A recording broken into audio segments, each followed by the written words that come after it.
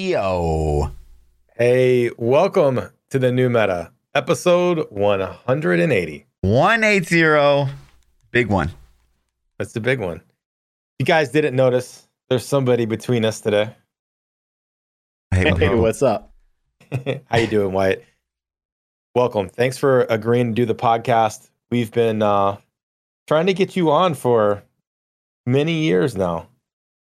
Yeah, probably like, I don't know, 4 or 5 years. It's been a while. Since episode like 1? that. Yeah. Yeah, basically. Yeah. No, it's awesome. I'm glad you came on. If you guys don't know, I'll do a quick intro real fast in case you haven't heard of Wyatt or you just wanted some more background. So, you started off, you got your electrical engineering degree. This is a fact that I thought was kind of interesting, Wyatt. You got a BS in electrical engineering from Simon Fraser University. Yeah, that's right. So you're an actual electrical engineer. That's pretty cool. I'm gonna circle back to that. That's why I bring it up. Joined Blizzard North in 2003. That sound about right? Okay. That's right. Started work on the WoW team, if I remember correctly. I was at Blizzard North, and then when Blizzard North closed and I came down to Blizzard Irvine, I worked on the WoW team at Blizzard Irvine. Okay. Yeah. So, but there was some period of time at Blizzard North that there was like Blizzard North's version of Diablo 3. Okay. Oh. You had your hands dirty on that too? There was some work on that. Yeah. All right. Awesome. So you worked on WoW. Then you went to the D3 team, which, I think a lot of us are pretty familiar with that. And then from there, you went to now you're the game director on Diablo Immortal. That's right. And then the fun fact is you also taught game mechanics at Laguna College of Art and Design. I did that for a few years. That was really fun. I'd keep doing it, but I kind of ran out of time. Yeah. But I'd like to do again still someday. That's pretty awesome. That was like I didn't leave Blizzard to do that. I was teaching night class after hours. Yeah, that's pretty awesome. So, did you have the same role your whole time on the Diablo 3 team, or did that change? It changed over time. Yeah. It depends. At Blizzard North, I originally started as a tools and gameplay programmer. And then when the project was rebooted in Irvine, I did my official title was a technical game designer. And then went on to do game design, system design, and then later on patch lead. Right on. Awesome. So I'll jump into the Diablo 3 since Fluff already took us there. So you started, your initial was game design, you said, or what was your original role? Technical game designer. Technical game designer. So what did you do? Tell me about your role. Yeah, in what year was that? I guess that would be like 2007, something like that. I might have the year a little bit off. There were, there was, I guess, as the game industry grows, the roles get more specialized. And, way back in like the 90s, there would be like a bunch of artists and a bunch of programmers, and they would get together, and no one had a designer title. That was pretty common back in the 80s and 90s. If you were playing like Sid Meier's Civilization or something like that, right? It was just some people who loved making games. And then as the industry gets older, or matures, and the teams get bigger and people get more specialized. And so nowadays you'll have, game designers, and then we had like technical game designers. Those are typically people who understand how the code and the programming of things work, or understand like balance and numbers more, or people who focus on like systems and how the different parts of the game are interacting. On the art side, you see the same thing. You have artists, but then you also have like technical artists and VFX artists, visual effects artists, and animators. Just everyone gets more and more specialized, so that people can get like really, really good at some parts of the game. That's awesome. So then your game design, what did you do? Like what was your give me the typical day in the life like of for Wyatt. Diablo 3? Yeah, for Diablo 3, like what did you tell me, like you woke up, you rolled into Blizzard and then you're working on, like, what were you working on? What were you doing? I was working, so one of the first things I did, we looked at how does the character respond to like mouse clicks. So there's like I don't know if you ever really thought about it, but like when you click on an area in the ground, for example, you have to. This is going to sound. Is it okay if I nerd out a little bit? I don't know how specific you guys want to be. Yeah, no. But totally like, nerd out. even if you click your mouse, you assume, hey, I'm going to click on the ground, and that's where my feet should go, presumably. Yeah. But sometimes you don't actually think that's where your feet should go. Like the person's perception might be that's where my like the center point of my character will be, and so that means that your feet are actually offset by that amount. Most games will just do where you click is where your feet go, but that actually kind of changes a bit if you're like shooting a projectile. And so if you watch like if you think about like the geometry of the camera and angle of everything, if I'm going to shoot a bow, the bow is actually being the arrow is actually traveling like 4 feet off the ground. And so you have to draw like a ray from the camera to the ground, extrapolate the height of a monster that would be standing at the place that you clicked, and offset the projectile by that amount. So there's like there's a bunch of like noodly stuff like that needs to be done to make like an isometric game work correctly. And there's like hundreds of little things like that. There's like what happens during the like 100 milliseconds of latency between the start of the animation and the time that the animation actually makes contact with the enemy. There's that's like really detailed stuff. There's like how long after the start of an animation can I cancel the attack? So if I, again, this gets super nerdy. If I click on an enemy to a swing, right? And you imagine that the barbarian, let's say you're playing a barbarian and you're swinging your weapon. There's like a third of a second before the weapon actually makes contact with the monster. But people are clicking super fast. And so you actually have to ignore all the other clicks that the player is making because you don't want to interrupt someone in the middle of a swing. Or he stutters stepping and never actually gets the attack. Yeah. Exactly. So then there's like a bunch of logic to say, okay, well, you want to be able to stutter step, but you don't want to have a case where someone like starts swinging, interrupts after the contact frame that does damage, moves for 1 frame, and then attacks again and starts the attack animation, because then that could actually be a DPS increase, if that makes sense, because you like canceled your own animation. So you have to like track how long the animation should have taken and force that the player can only do movement until the time that the animation would have taken to complete. So anyway, that's, I don't know, we're like, what, like 3 minutes into the podcast and I'm like nerding out about like animation frames. No, that's interesting, like, man. It all makes sense though. It's interesting how those things come back up too. Like you look at some like Furious Charge, you could like animation cancel and just exploit the crap out of it. Charging cancel it. Yeah, because when we first designed Furious Charge, it wasn't really designed as something that you use 15 times in a row. It wasn't until the legendary items came later, and then people got a lot of attack speed and stuff like that. So anyway, I did a bunch of that. I also did monster spawning. How do we spawn areas? Monster behaviors, player skills, inventory, loot dropping, loot systems, all that stuff. I touched a lot of different parts of the game. And it's all a team. So like I guess I should be really clear. Everything at Blizzard on a game like Diablo is done as a team. So I am one of many people working on all of these different things. Design all those systems. Yeah. Right. Did you work on, this is like out there, did you ever work on it was the old charm system for D3? I did. Okay. Yeah. Do you I don't know how much you know about that, but a little bit, but maybe you can elaborate on what could have happened in D3. So there was so in Diablo 2 there's charms, right? And in Diablo 2 the charms they could be 1 by 1, 1 by 2, or 1 by 3 in your inventory. And some people are like, oh, charms are this like brilliant design because it, forces you to make tough choices about how much inventory space you have versus how much power you want from charms.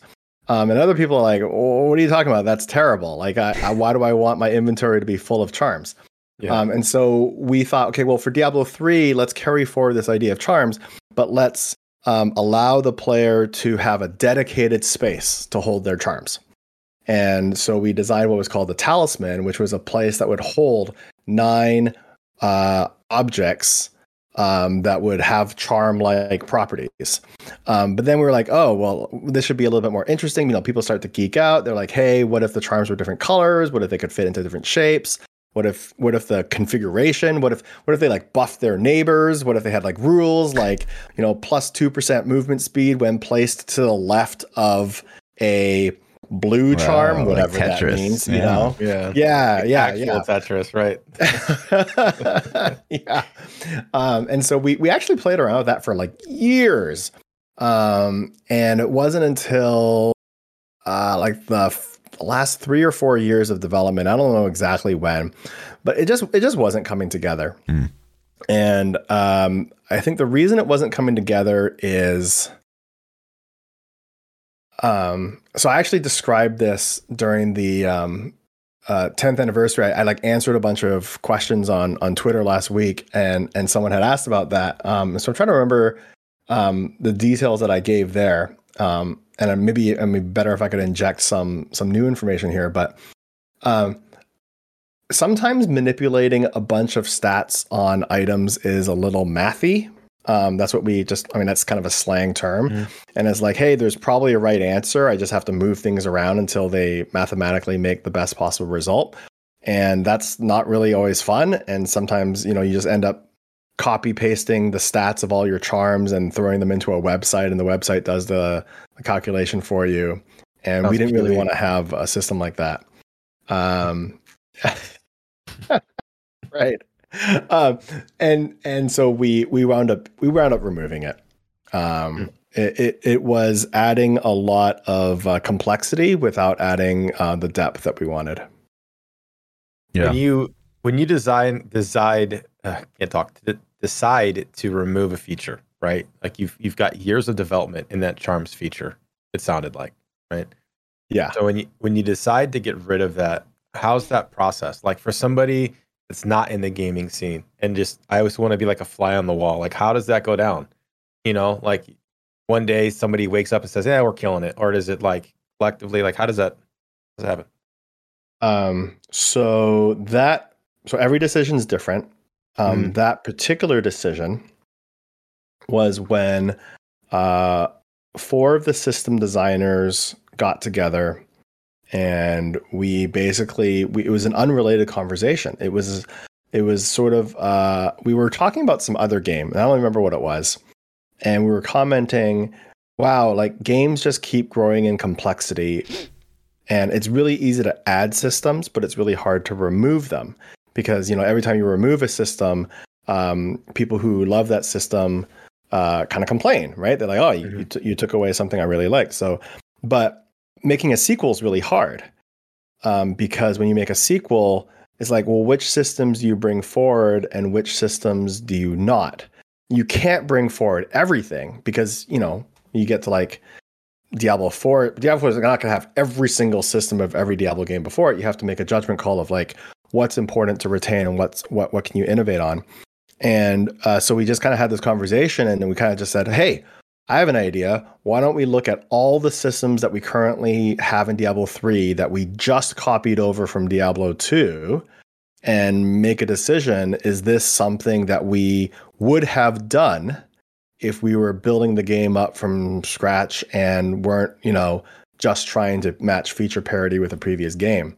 And we kept almost everything at that point that we had, but charms kind of stuck out as, I don't know if we would have like voluntarily come up with a, 9-space charm grid that holds minor attribute powers with a color symbol matching game had we not been trying to carry forward a system from Diablo 2. It's funny too, because like we saw like Grim Dawn, I think even last Epoch kind of picked up that same idea where you had like a very specialized charm bag. I wonder, like, so that code surely exists on GitHub somewhere. Can we have Frankie just make that like a seasonal theme, or? Maybe. I mean, I want to be clear. I don't. Right. Yeah, I want to be really clear that I don't have any problem with having a charm system in the game, right? So I'm not trying to like bag on that. I'm just saying that like games grow in complexity over time, and that's okay. And as your player base gets more sophisticated and understands your game more, they look for more. And so I totally think Diablo 3 could have brought a charm game in as like a post-launch feature, but it didn't make sense for a launch game where you don't want like just this like absurd complexity level on day one. Yeah. Talking about day one. You remember day one? Man, I feel like I set myself up for that one. I was gonna get to this one way or the other way. It was just perfect. Okay. You set me up. You teed me up. You've got it like on the side, like things we're gonna hit Wyatt about. Yeah. Boom. So like, no, I want to talk about this. Like, I remember. I honestly can't remember the error code. The error code 30 something, 39, 37. I'm sure you know. So yeah, so 37. So tell me about launch, but not just launch day and the bad stuff. Tell me about all of it. Like, you know, the week, like building up to it. Like, you know, how hype was it? And then it launched, and obviously error code 37. But then once you got it going, like how was it? Like, give me like, what do you remember about launch? So one thing I'll say is that like error code 37, I don't even remember. I don't personally know what it represented. You would have to ask one of the engineers that. And I think that afterwards there was a lot of internal discussion, like, why do we use error code numbers? Like there's this whole like couldn't we have like explained to the user why that happens? And there's like a bunch of reasons why we use error code numbers and stuff like that. But I think 37's actually been permanently banned as an error code number at Blizzard now. But like apart from that, I mean, I think shipping a game is really exciting. Like the whole team gets just super, super stoked. I mean, you've been working on it every day. I mean, if you kind of imagine as like a player or a fan, like for a game that you're looking forward to, like you get all excited and you're counting down the days. And this is just people who want to play a game, not people who've spent, you know, every waking minute, you know, working on the game for the last few years. So you can kind of imagine how hype and excited the team would be as well. And so when the game actually comes out, we have a launch celebration. Back in Diablo 3's release, we were still doing midnight signings, if I remember correctly. That's awesome. I mean, WoW was doing that for a while. I don't know if you ever done like a midnight release for World of Warcraft. I did actually. Yeah. I didn't get to, like, obviously I don't live in Irvine, so I didn't get to go meet any of the dev team, but I did. They launched, and back when TBC and Wrath, you actually had to have a physical box. You still couldn't download, I don't think, at that point, or digitally buy it. Yeah. So yeah, you had to have a box. I remember waiting at midnight at GameStop or whatever it was to go buy my copy, and we're, you know, nerding out to the people in the line in front of me. Like, I don't know them, never talked to them before. We're talking about, you know, our classic kills and stuff. So yeah, totally thing. Yeah, totally. And then a little bit later, there's that like awkward transition moment where you can get the game online, but you can also get it in a box. And then the people who want to go to a midnight signing are actually the last ones to get online, because everyone else at midnight is just zoning through. And you have to like decide whether you want to be at a midnight launch with other people or actually playing the game. Right. But Diablo 3, man, you know, my memory, sometimes I get the launches of different games confused, but I'm pretty sure that had a launch at the local shopping center. It's called the Irvine Spectrum, and it's just down the road from Blizzard. And we had actually arranged with like the GameStop there to have a whole bunch of tables set up, and the whole team would sit at the tables, and if you bought a copy of the game, you could have it signed by the development team. That's awesome. And so like that night, and I think we did it early, like 9 p.m. or something like that, I don't remember. Or maybe it was midnight. Yeah. And so, yes, it was midnight because we were there till like 2 or 3 a.m. Yeah, I remember that. And people would buy their copy of the game and then come through the line and get it signed. And so that's what I was doing on launch night. And then you go back and play. Yeah. Yeah. That's really cool. Did you play on launch day? Oh, yeah. Yeah. Wow. I think we tried. Maybe Air Code 37. Launch weekend, yes. Yeah, I definitely played as soon as I was able to. Yes. I don't remember. As soon as they came online. Yeah. Yeah. Yeah. And then got to Act 2 and, had an unfortunate Act 2, Inferno. Yep. Yeah. Those bugs, man. Get you. Yeah. Yeah. The ones that spit the yellow. Yeah. The yellow bugs. Bugs shooting bugs. So do you have any?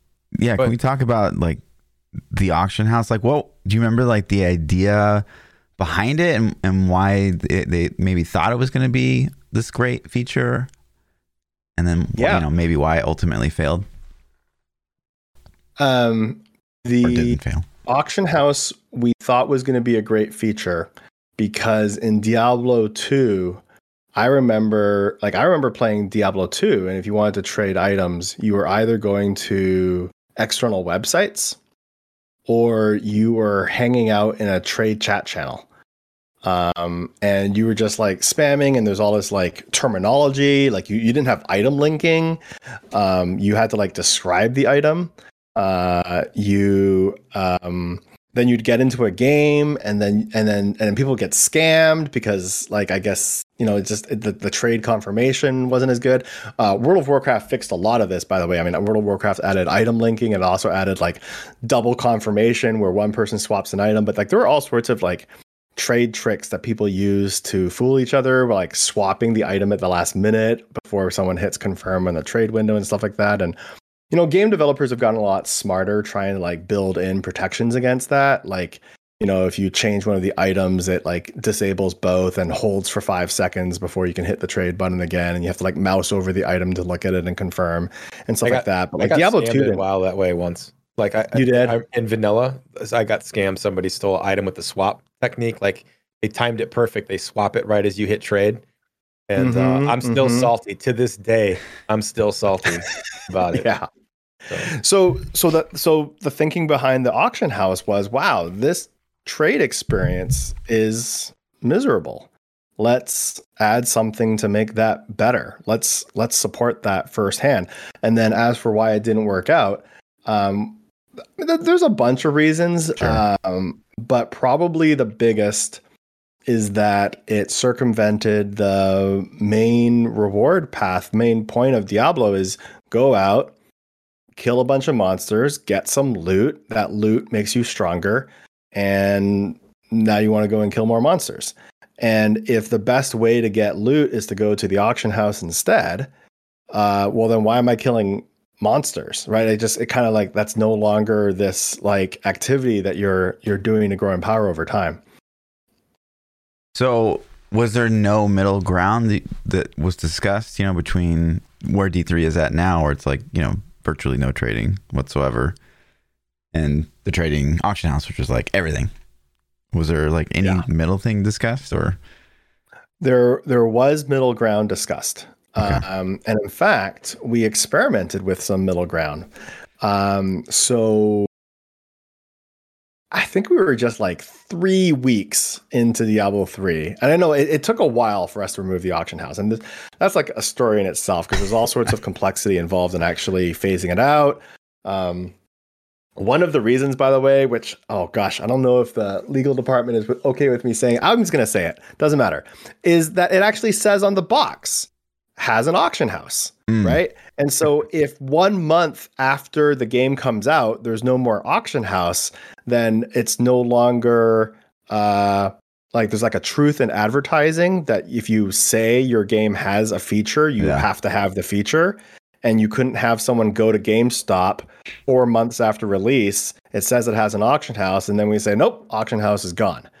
And so like that was kind of a thing. And we actually talked about, wow, do we recall all these boxes and like put stickers on them and say, Diablo 3 does not have an, I was like, no, we're not going to do that. That's ridiculous. And I'm glad that we were able to say, so they basically said, hey, look, like games change over time. It's totally fine. You can remove it, X months later, or for the expansion, Reaper of Souls, stuff like that. That was their advice. And so that's what we did. So like that was one reason why like we started to see problems with the auction house, pretty early on.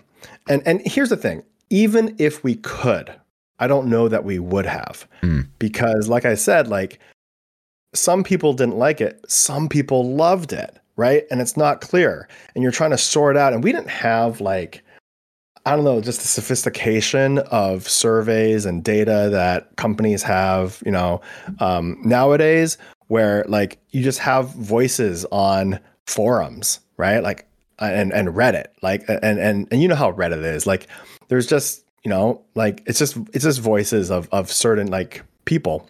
And so it wasn't clear what percentage of people loved the auction house and what percentage of people were being harmed by it. And so we had to make a big decision like that really carefully.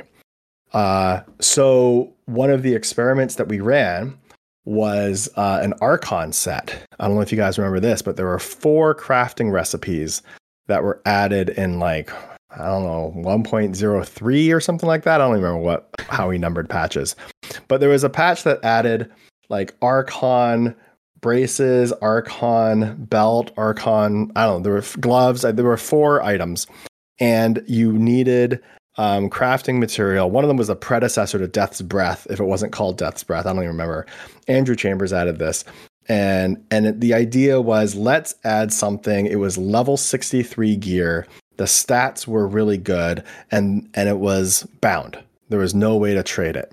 And so we could figure out, does this make the game more fun to have 4 item slots that you had to find yourself? And we let that run for a few months, and we said, yes, yes, it does. It does make the game more fun. Let's take it all the way. I guess you were also asking, is there a middle ground? I think there could be a middle ground. I think that we didn't have that many shots on goal, so to speak. We had the Archon recipe, and then we had to make a decision for Reaper of Souls. And I think just because of the controversy or the mixed feelings on the auction house, we said, the safest thing to do, because we know finding an item yourself works, and because if we're wrong, like it's almost like, what is the cost of doing it one way? What is the cost and risk of doing it another? We're like, you know what? Find your own items, but let's retain trade if you were in the same game together. And that was kind of the middle ground that we had. And that's what's maybe in an alternate universe, we would have been more conservative. And in some other alternate universe, we would have been slightly looser. Yep. Makes sense. I was quite happy with how it ended, because I was with the crowd that was like, I spent all my time in the auction house. Like, I barely play in the game. And that's not what I signed up for at all. I did that too. And it's not really what I wanted to do. It just became more efficient. It was like, I can play the auction house.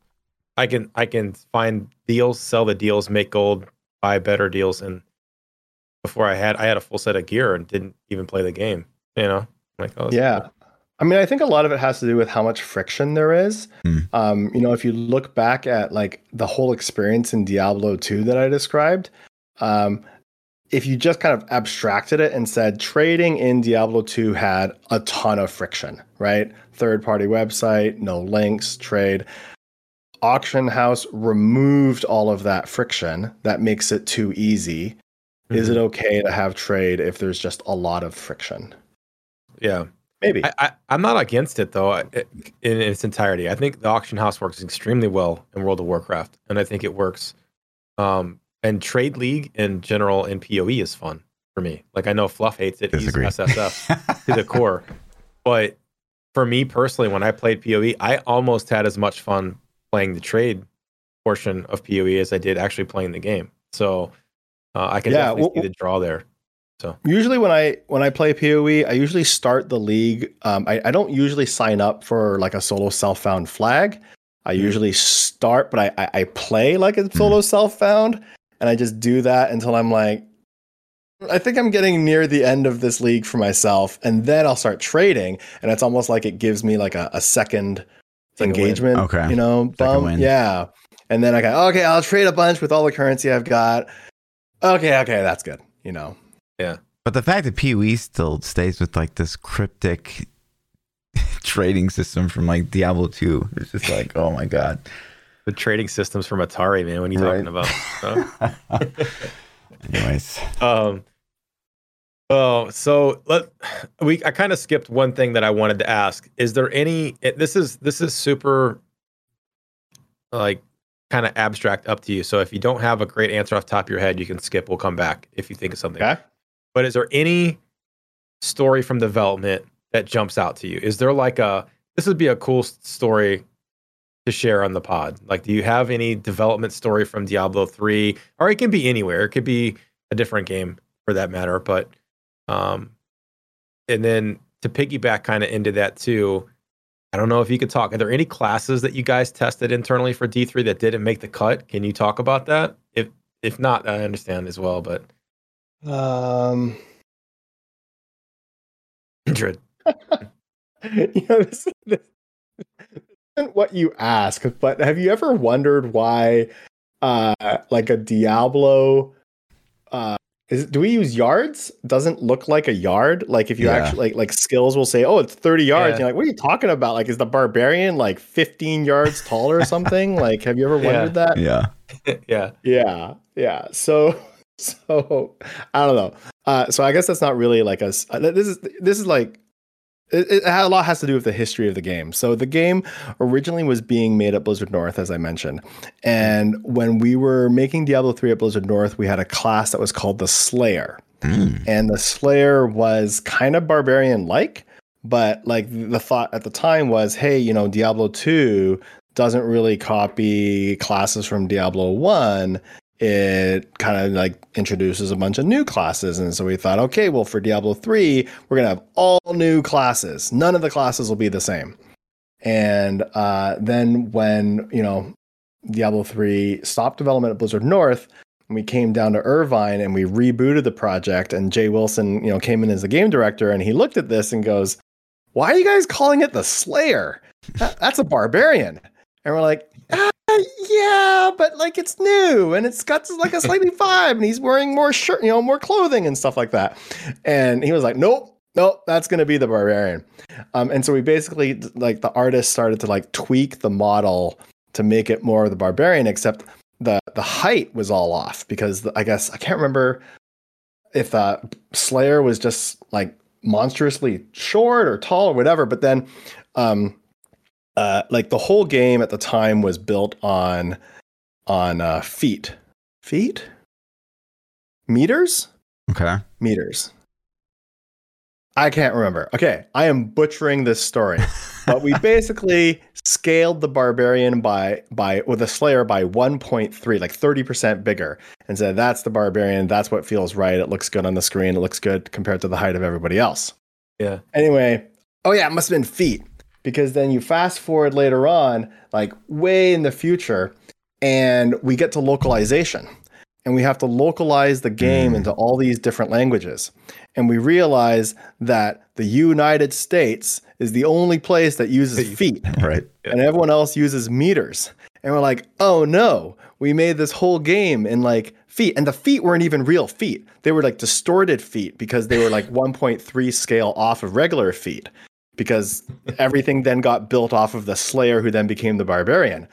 So now everything's like 30% off of 1 foot, and in order to localize correctly, we'd have to like detect what language or what country you're in, what unit of measurement they have, and then convert all the tooltips. And we're not doing that. From now on, we're calling these yards. A yard is about a meter. And there's something that used to be a foot is now a yard, and that's why it makes no sense, is because it's like if you take every single unit of measurement in Diablo 3 and think of it as 30% more than a foot, then everything kind of makes sense. There you go.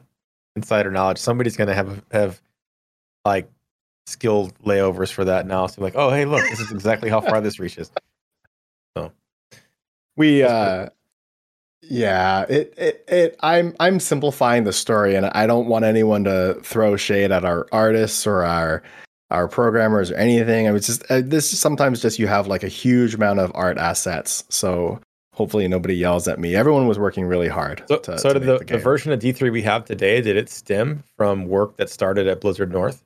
Was it actually like we brought that code back and started working on it, or was it started from scratch? Let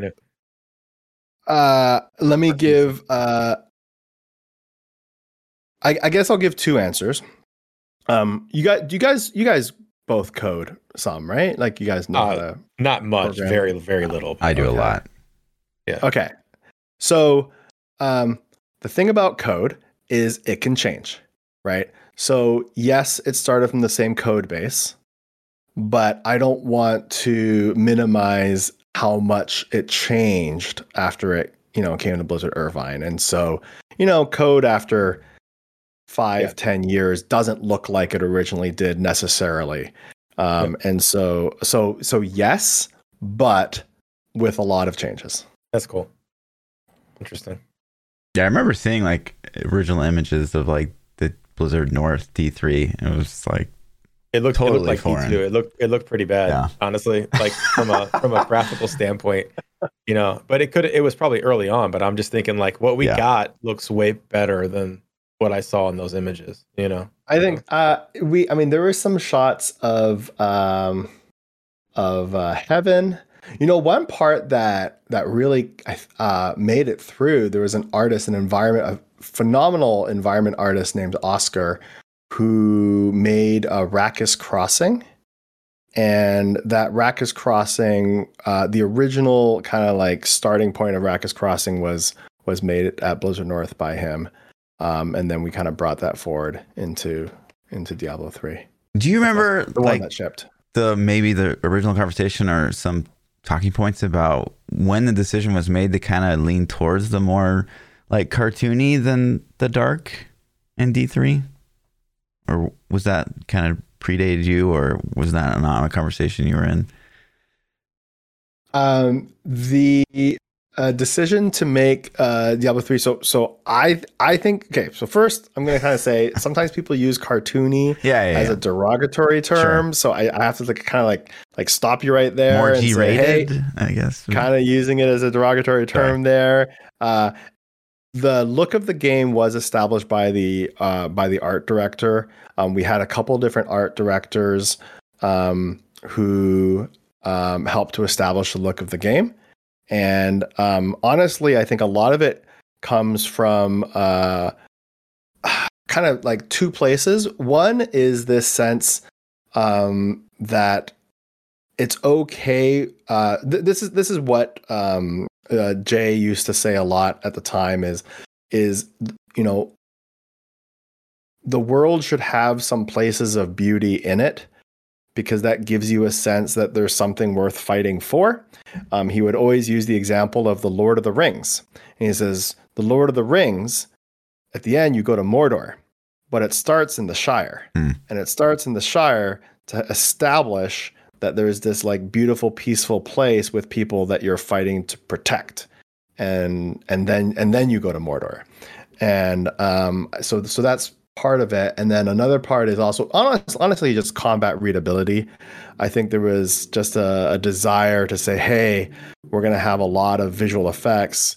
Let's make sure that those visual effects read really well. Let's work on an art style that we believe does that. Now, are there other art styles that'll read really well? Probably. And that was the approach that the art team took.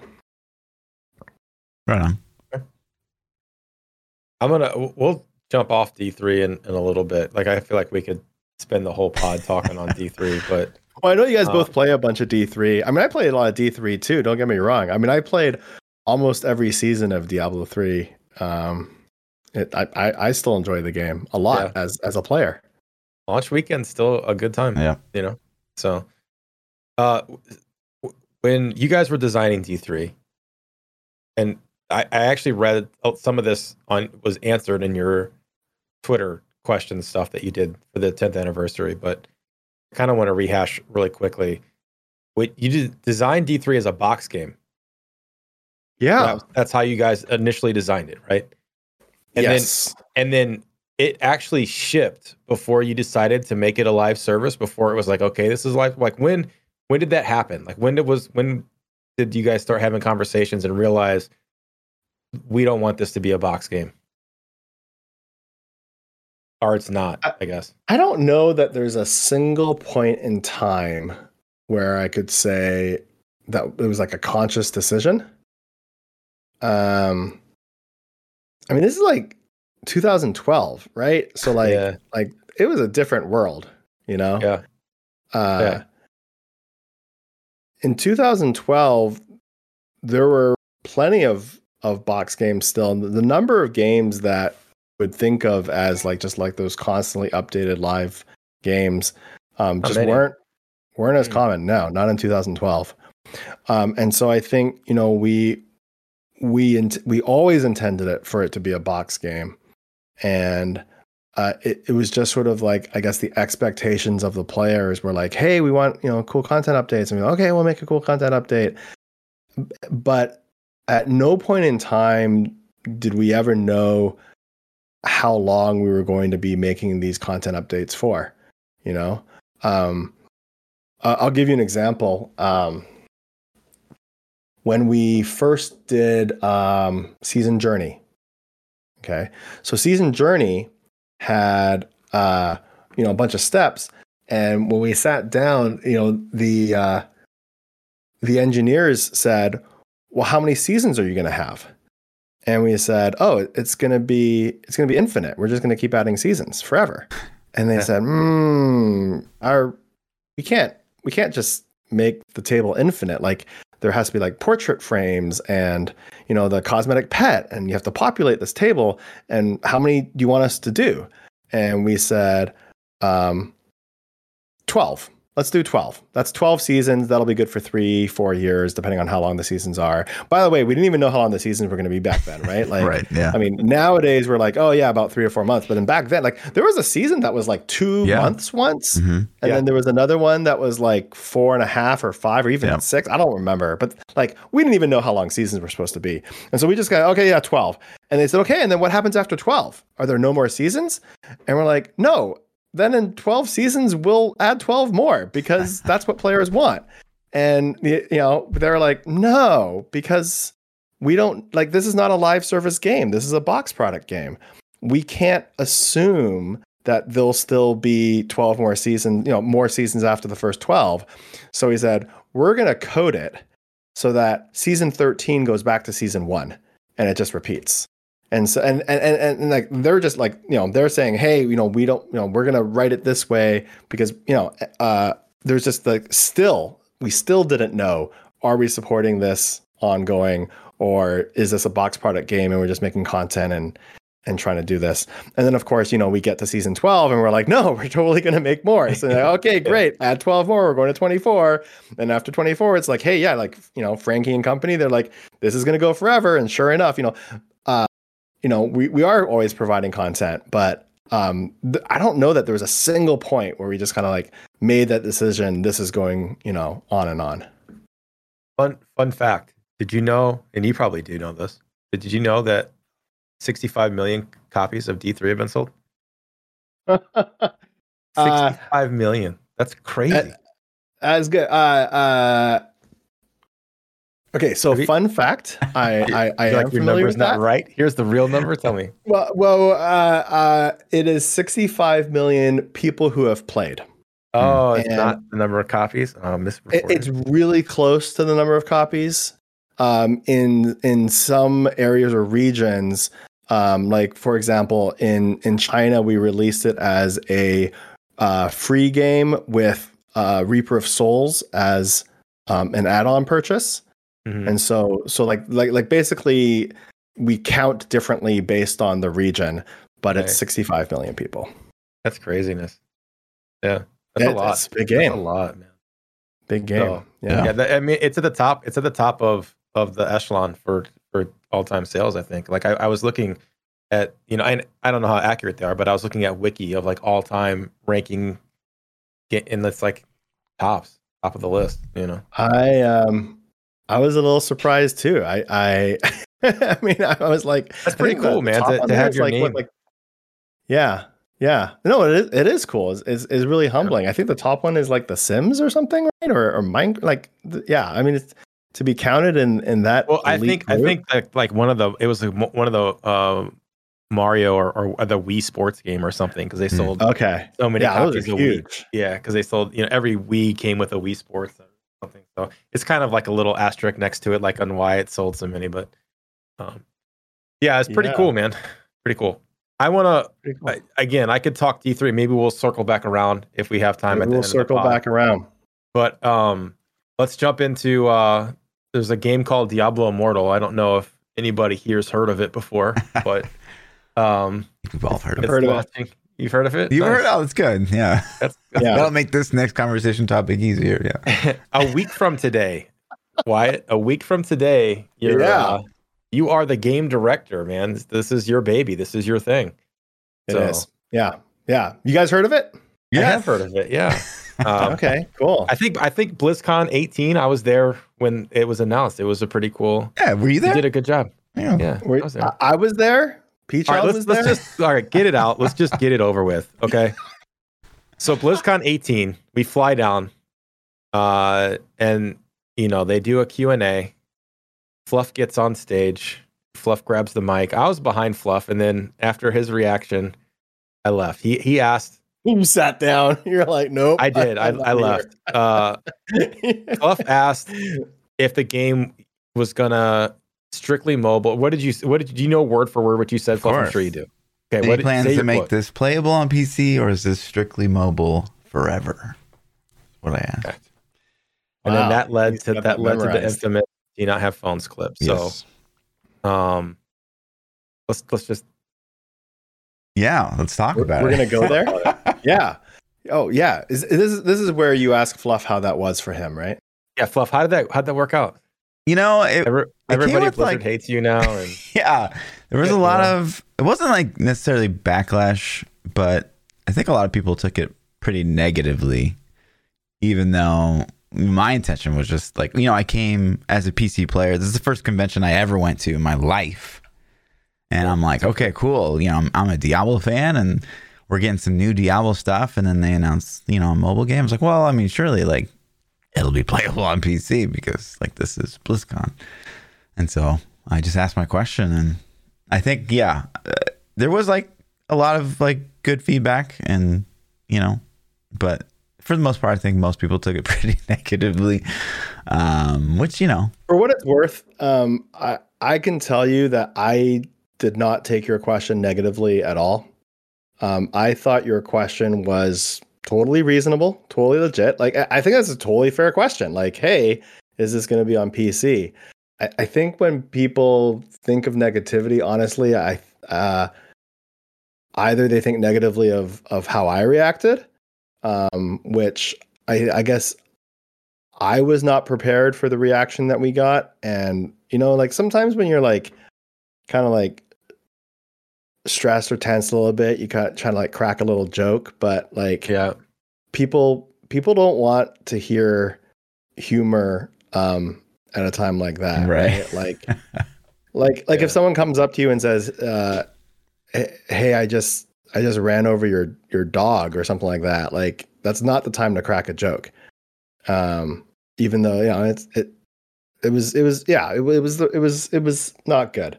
But here I am sitting on camera, and I'm like, kind of like awkward. The other hard thing, and I think this is kind of, oh, by the way, I should add, I've been meaning to tell you this for a while, that I recognize that there was nothing wrong with what you said. I think you get confused with someone who came after the other you. Question. Yeah. But like, I knew that we were making Diablo 2 Resurrected. And I knew that we were making Diablo 4. But the players didn't know. Right. And do you guys remember there was like a bunch of messages that we were putting out beforehand? Yep. Where it was like, we know what you're probably expecting, Right. but it's not what you think it's going to be or whatever like that. Yeah. And that was like our way of trying to say, like, we think that you are looking for a D4 announce, but it's not. But then somebody like, oh, I guess that means we're getting D2R or something, right? I think there was some mixed messaging that came out. Me as an attendee and a content creator at the time, like I was, heavily in the content creation. I think there was some mixed signaling that went on. And then Nevelistus at the time was the community manager, and she had, I'm sure was instructed to or worked with people to put out messaging that it kind of set up like, hey, the fires are burning hot. We have stuff to announce at BlizzCon. And I think if it wasn't intended to announce D2R or D4 at BlizzCon 18, the messaging was off point. And I think that maybe those signals got read right before BlizzCon, and you're like, oh, hold on, this is what you guys think, and that's not what we meant to make you think. So I do think that some of that happened at BlizzCon as well, which led to the audience's reaction, Yeah. I mean, I think with hindsight, you're totally right. Like looking back with hindsight, like we could have been more clear. And then the other thing I think is, I think it's really hard to truly understand what people are expecting when, like, we know that D2R is coming, we know that D4 is coming, and we also know that we really want Diablo Immortal to be a great game, right? And so, like, we also know that this is an ambitious game that we think is going to be amazing and players are going to love. And I think you fast forward, right? And D2R is out, D4 is coming. People have played Immortal and said, "Oh, this is an amazing game," and now people are like, "Oh, okay, that's cool." But it's almost like now that people have the same context that we had back then, they're like, "Oh, I can get it." But we should have acted better, knowing that players didn't have the context that we have. Yeah, I think it changes everything having the context, right? If that Immortal announcement was following the trails of D2R or a D4, I think the reception's 180 degrees, Yeah. So, or even if you just said yes to my question. Well, to be fair, at the time, there was no intention to make a PC client. Believe me, I would have loved if it was different. I'm starting to like kind of take credit for these things, Wyatt, because I'm like, I send him, Wyatt, you got to add controller support to DI. And then sure enough, like, boom. Hey, ThaPchild, here's controller support for you, bud. I'm like, thanks, man. And then it's like, hey, Wyatt, I'm emulating on BlueStacks. This sucks. Oh, here you go. How's a PC port?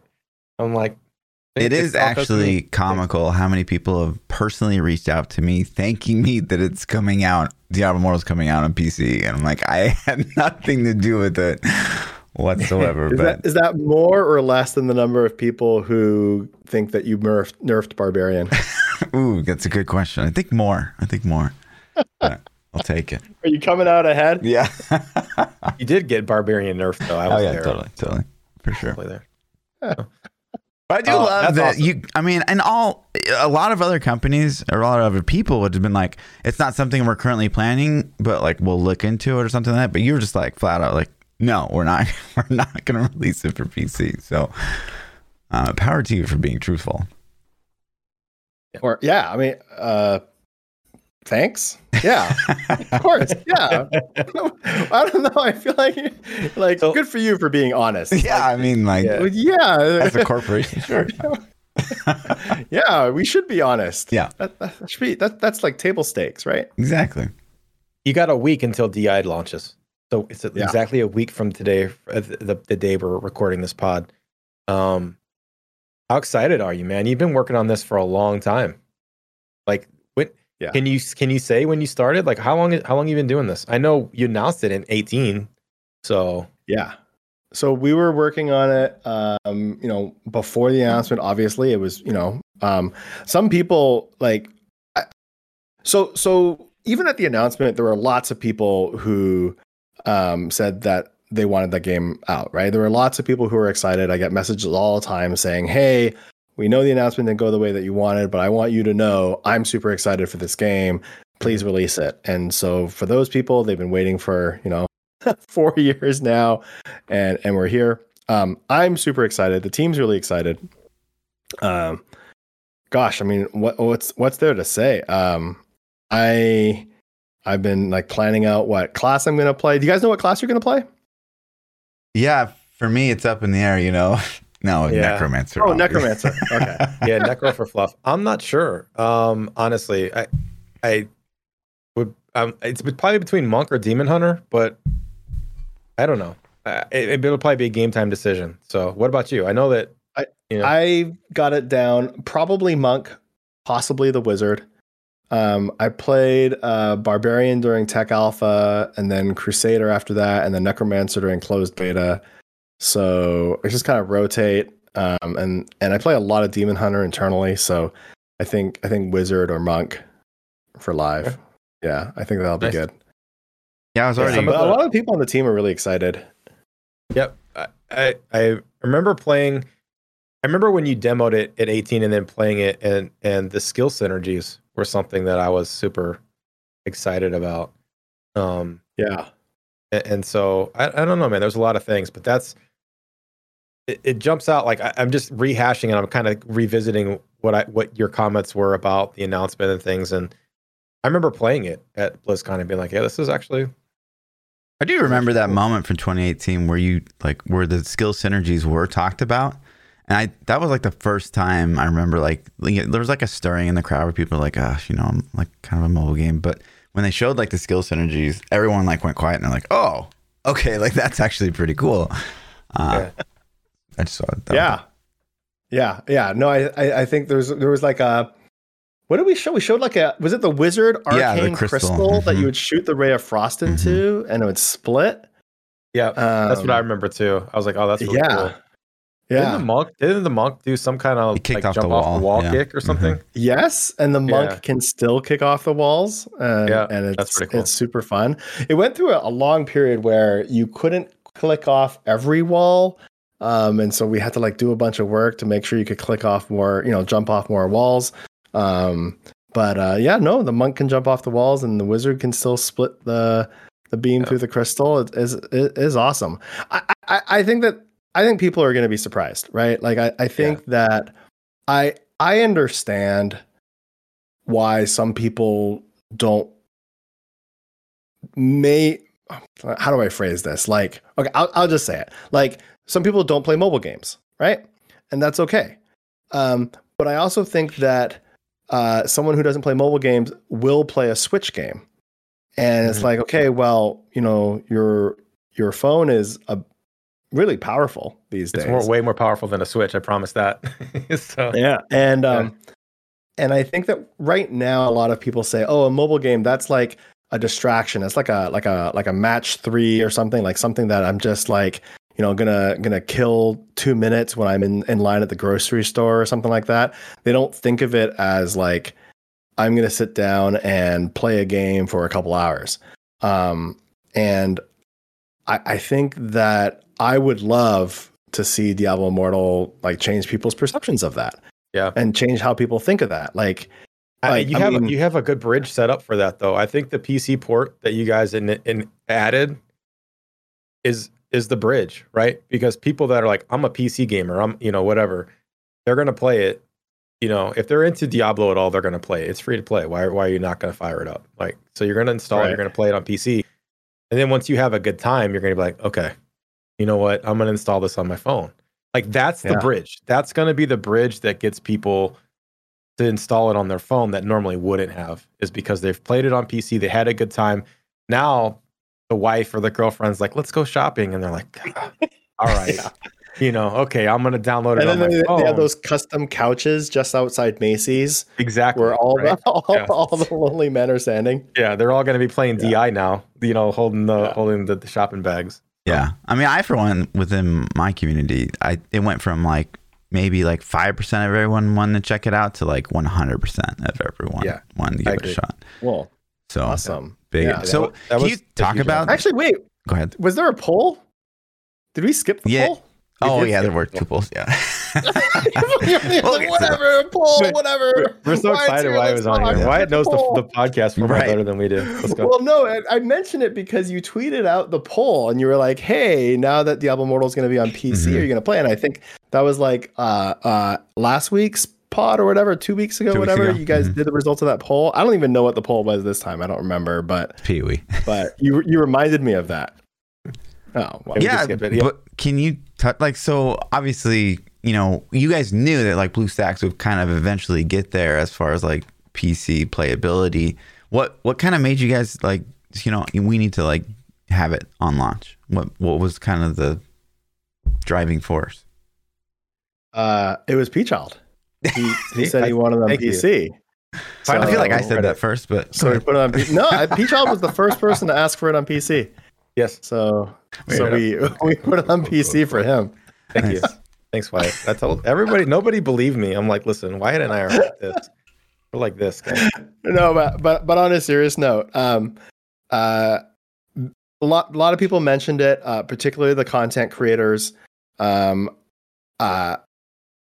I don't even know if it was like necessarily the first time you asked, but the second time you asked, I watched a YouTube video you put out. It was immediately after the technical alpha.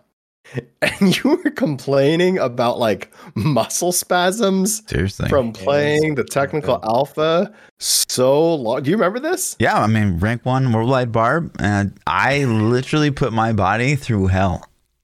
I mean, how many hours were you playing? It was a lot. It must have been a lot. 15 hours a day. Yeah. Yeah. Yeah. And on your phone. On my phone. Yeah. And it's yeah. It destroyed me. I think you said, like, seriously, it would be awesome if this was on PC. Yeah. And so, we're like, okay, well, there's one data point. And then, we thought, maybe we'll add controller support and that'll make things better. And we added controller, and actually some people got controller support working even during the beta. There's some controllers or Android software or something like that would like let them use controllers, but it wasn't quite right. It was almost like they'd plug in a controller and the controller would use some other software to send clicks on the screen around the touchscreen buttons, and it kind of worked, but we're like, no, we're just gonna add controller support. And then people were like, hey, like PC. And so, loud and clear from the closed alpha and closed beta, people wanted the PC version. And I'll tell you one of the reasons we were really reluctant. Actually, maybe I should talk about the flip side. Like, why did it take us so long?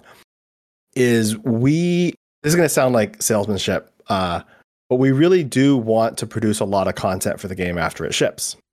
Mm-hmm. And in order for us to produce a lot of content for the game after it ships, every platform that you adds, development time and having to manage all that. And we said, okay, if we add another platform, that's going to add overhead to every content patch. So it's going to slow down our content pipeline by this amount, which means everyone, because of PC, everybody has to wait X% longer to get content, right? And where we landed was that the PC client would still look like the mobile game, right? And that's why if you like fire up, like when you guys play Diablo Immortal on PC, hopefully you guys are going to play. Yeah, I think you said you're going to play. We went through class and stuff like that. Good commitment, awesome. You're going to notice, hey, this feels like a mobile game, right? Like you're gonna within 10 minutes, you're gonna be like, oh, this is like a mobile game, but I'm playing it on my PC, and it's like, yeah, that's right, it is. But it's fine. It works. You're on the platform of your choice, and it still lets us develop content as fast as we wanted to before, because we're not making like custom UIs for everything. Yeah, and that goes back to the box game design versus the live service. Like you grew this from the ground up, expecting to be a live service. We know exactly how much content we want to put out after ship. We know exactly what cadence and frequency we want. Like, how often do we do something every month? How often are we going to be able to do something every 3 months? How long does it take for us to produce a zone, a dungeon? How long does it take for us to make a new class? This is a random thing that just popped in my head, and if you can't speak to it, that's fine. Have you thought about doing weekend events or short-term events in DI? Can you talk about that if you have, or is that classified? Why was Fluffy laughing just now when you said weekend events? We talk about it all the time. We talk about weekend events and how they're not utilized in D3, and I think that would be a huge win if they could somehow do that. But a lot of games, like people don't utilize weekend events or short term events, and I think they're phenomenal. Well, yes, we are planning events. We actually ran one test event during our beta. It was called the Realm of Damnation. It wasn't a very sophisticated event. It wasn't a weekend event, by the way. It ran for like 3 or 4 weeks. But it was basically an event in that it had a bunch of extra goals and quests with extra rewards that you could do, and it would only last for that month and then be gone. And so we totally have plans to do stuff like that. Yeah. Awesome. Is there like an elevator pitch for, there are obviously a lot of D3 boys in here right now. They've never maybe even looked at Immortal. So what can they expect to be doing? Like, as right now we grind greater rifts and we push the leaderboard. What's like just the TLDR of what's end game look like in Diablo Immortal for those guys? Wow, I get to do an elevator pitch. That's great. Yeah. He's like, I'm on the spot. Yeah. No, thanks. Yeah, no, Diablo Immortal, it's an MMO, right? It's all about playing socially with other people. So we have a ton of endgame activities that are oriented around having multiple people in your group. We've got 4-player dungeons that you can do together. We've got 8-player raids that you can do together. We've got a social group called a War Band, which is that group of 8, but you get extra bonuses for playing together. And then we have an endgame system called the Cycle of Strife. The Cycle of Strife involves 100-person clans. And these 100-person clans are all competing with one another to try and figure out, who is the dominant clan on the server. That dominant clan is called the Immortals. There's a ton of different game modes involved in doing so, including one point. This is the coolest part that I think. There's a part where the 10 top shadow clans, dark clans, these are the clans that want to challenge the current Immortal clan. The 10 top dark clans send 3 representatives each to the final showdown. And the final showdown is those 3 top people from 10 clans, so a total of 30. They will do a 30v1 versus the Immortal. The Immortal player, who's top dog, transforms into a raid boss, grows in size, gets a whole new set of abilities, and basically, acts like a raid boss for these 30 people. If the 30 people take down the old Immortal, now they have to figure out who gets to be the new Immortal. So if you die during the raid fight, everyone gets resurrected, healed to full, and then a counter starts, 5, 4, 3, 2, 1. And then the 10 teams go hostile PvP versus one another in a 30-person battle royale where the last person standing becomes the new Immortal.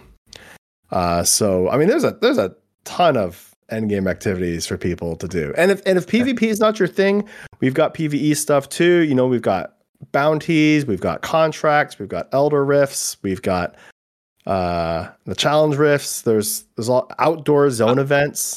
If you're just that guy that's interested in lore and you want to solo play, you can, I'm sure, jump in and get some good story as well. Yes, absolutely. By the way, I just realized that was a really long elevator pitch. That was like an elevator to the top of the Empire State Building and back down again. Okay. Yeah. I was like, I need to work. Fluff asked for an elevator pitch, and I kind of gave him the slow boat down the Nile. There's two things. I'll let you finish your pitch. I have two more DI topics. Well, just now you were asking me about. I'm sorry. Before I was joking about elevator, you're actually asking me a question, right? I don't remember. Oh, I was just saying for the lore, for like the show. Oh, for the lore. I was just saying there's stuff for the solo casual guys. Yeah. Absolutely. So there's a main quest storyline. The story takes place in between. By the way, hey, thanks. I just came on the cast. You guys are like saying, "Oh, hey, let's give Wyatt a chance to just hype his new game," which I'm happy to do. There's Diablo Immortal takes place in between Diablo 2 and Diablo 3, and you can play the whole main quest storyline completely solo, or in a group if you want. And there's also a whole bunch of really cool side quests as well. So as an example, this is my favorite side quest. There's a character named Vala, right? Like Vala is a demon hunter, and she's referenced in some of the items in Diablo 3, but you don't actually meet her. And then in Heroes of the Storm, there's a hero, the demon hunter is Vala. And so actually you learn more about Vala in Heroes of the Storm in some ways than you do in Diablo 3. And so what we've done in Diablo Immortal is when you get to the Zone Shassar Sea, in addition to the main quest storyline, there's a whole side quest storyline that you can do that involves a younger Vala training to become a demon hunter with her mentor, Josen. That's cool. Yeah, there's all sorts of lore for people to nerd out on. Awesome. All right, two more things on DI, and then I got another topic I want to hit you because. Like we could seriously, this could be a 5-hour podcast. So, and I'm trying to respect your time. No, that's fine. I am at the end of my workday. I came home. I'm chilling out. We'll just hang out and chat. If this is a question, this is a big one. I think specifically, I know to our audience, right? Okay. And the question that I have, this hits home for me personally. How is the DI experience going to differ between somebody that's only free to play and somebody that's got these super deep pockets and swipey every 5 minutes? How can you just talk to that for me? Like explain what it's going to feel like. Sure. Okay. So first thing to remember and keep in mind is that the best way to advance your character is by playing the game, right? And so the purchases that we have available are meant to like augment your gameplay, not to replace it. So there's no way for someone to just like spend money and then not play the game. There's also parts of the game that are explicitly you must play the game. Really big examples, your gear, you have to find by playing the game. We don't have any way to spend money to find extra gear, and that includes like all the legendary effects and also all the materials to rank up your items. I know, Fluff, you played a ton of the technical alpha, so you probably remember like ranking up your item, and you would get like you'd have to you find a lot of materials which you then salvage, and you use those materials to rank up your item, and that makes it more powerful. So there's no way for money to interact with that, and we don't. And also the same goes for Paragon. Paragon is a really important system in our game. Paragon increases, it gives you some, we've kind of like added a whole tree, a Paragon tree, where you get to allocate points to your character to make it more powerful. And we've also added Paragon levels can boost the stats on the items that you find. So as your Paragon level goes up, the stats on the items that you find also go up. And we don't sell any XP boosts, gold find boosts, or item boosts, or anything like that. The main area where if you do want to spend money, there's kind of two that are mentioned in particular. The first is the Reforged Stones. So as you augment your item, it adds random properties. And if you don't like the random property that you got, you can use a Reforged Stone to re-roll the property. You can get Reforged Stones for free through normal gameplay, or you can purchase specialized Reforged Stones that like limit the pool of affixes that can roll on that bonus property. And then the other one is legendary crests. So legendary crests, there's actually two types of crests in our game. One is the rare crests, and then the other one is legendary crests. And what a crest does is you go to do an Elder Rift. Elder Rifts are kind of like Greater Rifts from Diablo 3, except the crest will add a random modifier. So if you think about like some modifiers are positive, some are negative. So a positive one might be something like cooldowns are reduced by 25%. A negative one might be like there's pools of acid all over the floor that hurt you as you're making your way through. And there's a whole bunch of positive and negative modifiers that are possible. So using a rare crest adds one modifier. Using a legendary crest adds two modifiers. And they also guarantee rewards at the end. A rare crest will guarantee you one rune or some runes, 3 runes actually, I think. And a legendary crest will guarantee you a legendary gem. And when people talk, like, I mean, I've read the messages and the forums and stuff like that. People kind of like super hyper focus on that one component of the game because they're like, hey, you know, legendary crest. And I think that that's not really the way that I see it. I see it as like there are many, many vectors to improve your character. And we wanted to, you know, have some things that people could buy. And so we said, hey, let's make it this one part of the game because we know we had to do something. And so the result is that it gets all the focus and the attention. But I think it's important to remember that there's like so many different ways to advance your character that it's just a fraction of your character's power level. Is that what you're saying? Yeah. And the other thing is that we never stop you from playing. Like you can always play the game and advance your character and get Paragon and get items and farm set items. And all of those have to be done through regular gameplay. Got it. Yeah. There's no like, hey, you're out of energy, buy some more energy systems or something silly that you see in a lot of games. Yeah. Right. You can just farm loot as much as you want. Awesome.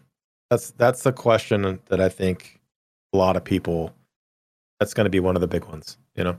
Yeah. And I guess kind of like, I mean, I guess to just answer your question directly. So that's like a lot of context. But the biggest difference is going to be somebody who spends more money is going to have better legendary gems. And somebody who wants to be free to play, they'll still have legendary gems. And we actually took feedback from closed beta where people said, hey, it's the free to play. It's a little hard to actually get as many legendary gems. We actually buffed it since beta to make it easier for a person who doesn't spend money to get legendary gems. But I mean, the majority of your power actually comes from all those other places. Like if you have a bunch of legendary gems, but you don't have the gear and you don't have the Paragon, it's useless. Yeah. Got it. Awesome. The last thing I wanted, Fluff, can you throw the clip up from the pod? Yeah. Oh boy. What's this? Okay. We're just going to watch the clip and then we'll talk. You guys won't be able to hear it. Okay. You won't be able to hear it though, Wyatt, but you'll see it and you'll know what it is. Okay. Sorry for doing this to you. Gotcha. And we're ignoring the fact that Diablo Immortal comes out in a few weeks, by the way, guys. That's not a game. Oh, yeah, I know. Okay. Oh, you guys are talking over it. Hang on. And we're ignoring the fact Sorry, was that I Diablo talking during it? Because I can't weeks. hear it, but hang on. Let me mute myself. 2 seconds. And we're ignoring the fact that Diablo Immortal comes out in a few weeks, by the way, guys. That's not a game. We're going to play Path of Exile. But yeah, so Chris Wilson basically says, we're ignoring the fact that Immortal's coming out in 2 weeks. It's not even a game, basically, is what he says. So this is... Thanks, Chris. Yeah. I just thoughts? Like, you know, what do you... Yeah, so actually, fun fact. I didn't see that when it aired because it kind of aired in the middle of the day and I was working. But I got an email from Chris. And the email from Chris, gosh, I wonder if I could pull it up. Let me just so people know, I asked Wyatt if I was I didn't throw him under the bus right now because people are already assuming that I'm throwing him under the bus. No, it's fine. I should have just.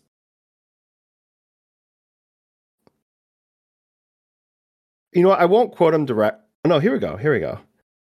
He basically wrote me an email and said that he apologized. He said he tried to make a joke about how people were watching should play PoE instead. And he basically said that he regretted saying that. And he just wanted to apologize. And he said, "Hey, can you extend my apology to the team?" So I forwarded his email to the team. And I was sitting there thinking, it would be pretty hypocritical for me to be upset at someone for saying something publicly that they later regret. There's no hard feelings. I like Chris. I think he's a cool guy. We've actually met up a couple times to like talk and chat at GDC. I think back in like 2014 or something like that, we met up in San Francisco and had breakfast together. And like, he's a really cool guy.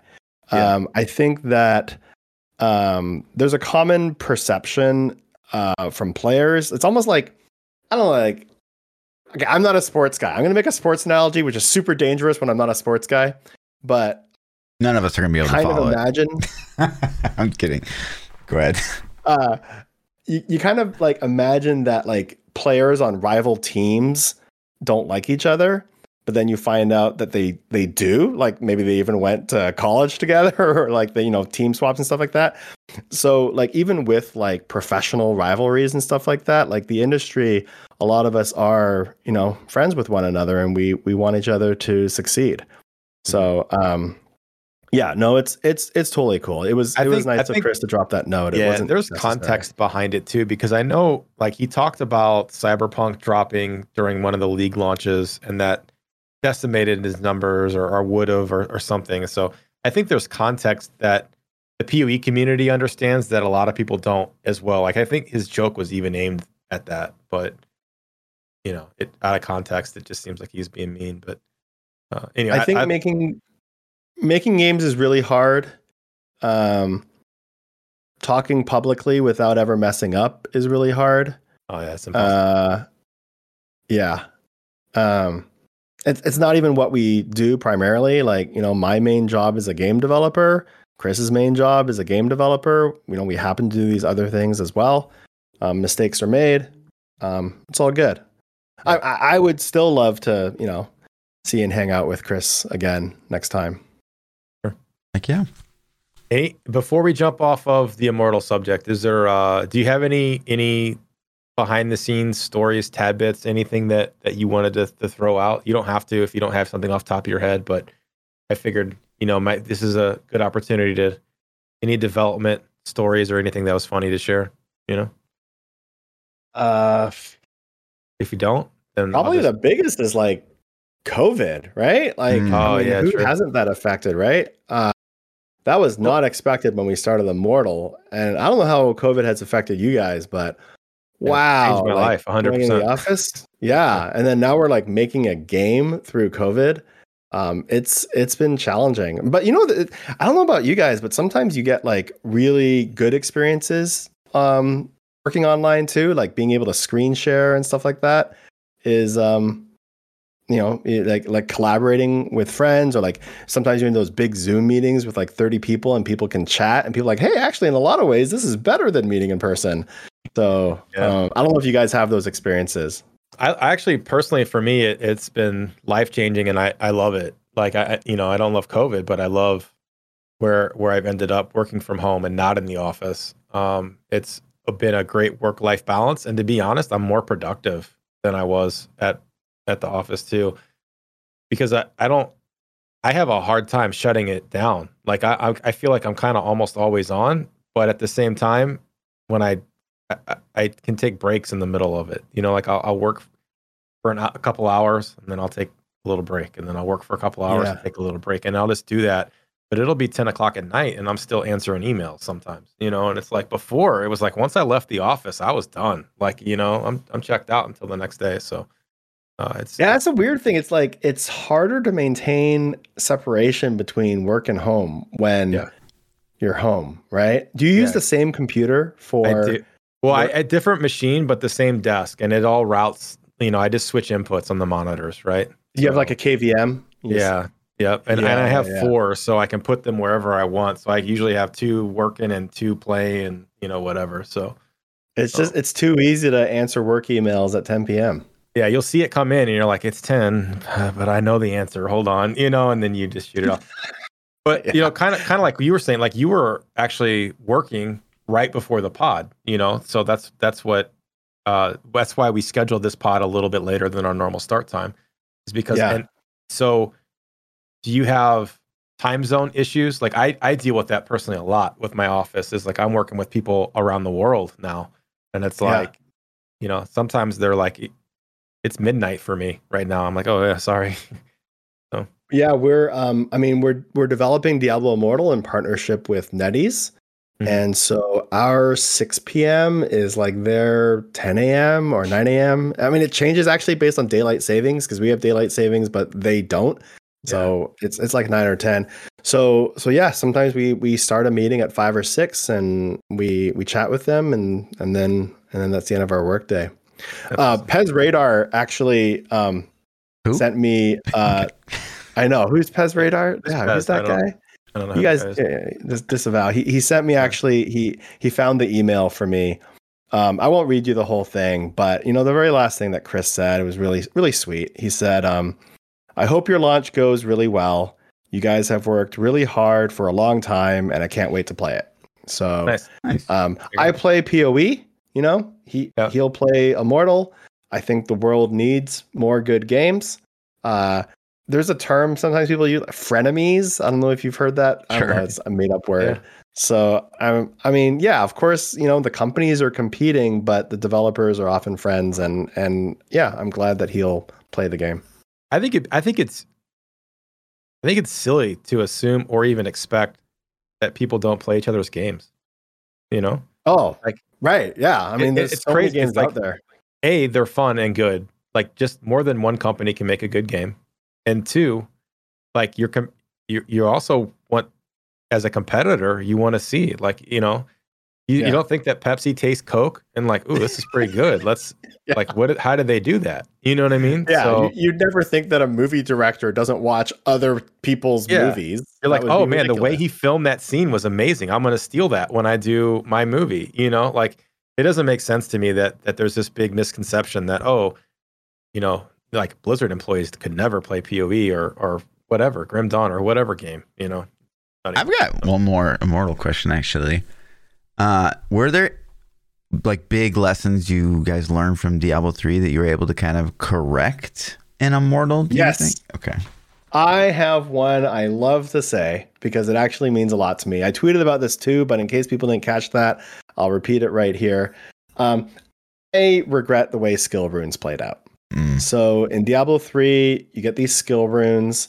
I kind of go into a lot of detail on the Twitter thread. I won't beat a dead horse here, but basically giving people all those runes as you level up, I don't think it played out very well. You don't use most of the runes. Like you get like, what is it? Like 20, 21, 22, like each class has 21 to 25 skills in Diablo 3, 5 rune modifications. Plus you have to have the unruned skill, but who uses unruned skills? Right. So there's all this like design and art that goes nowhere.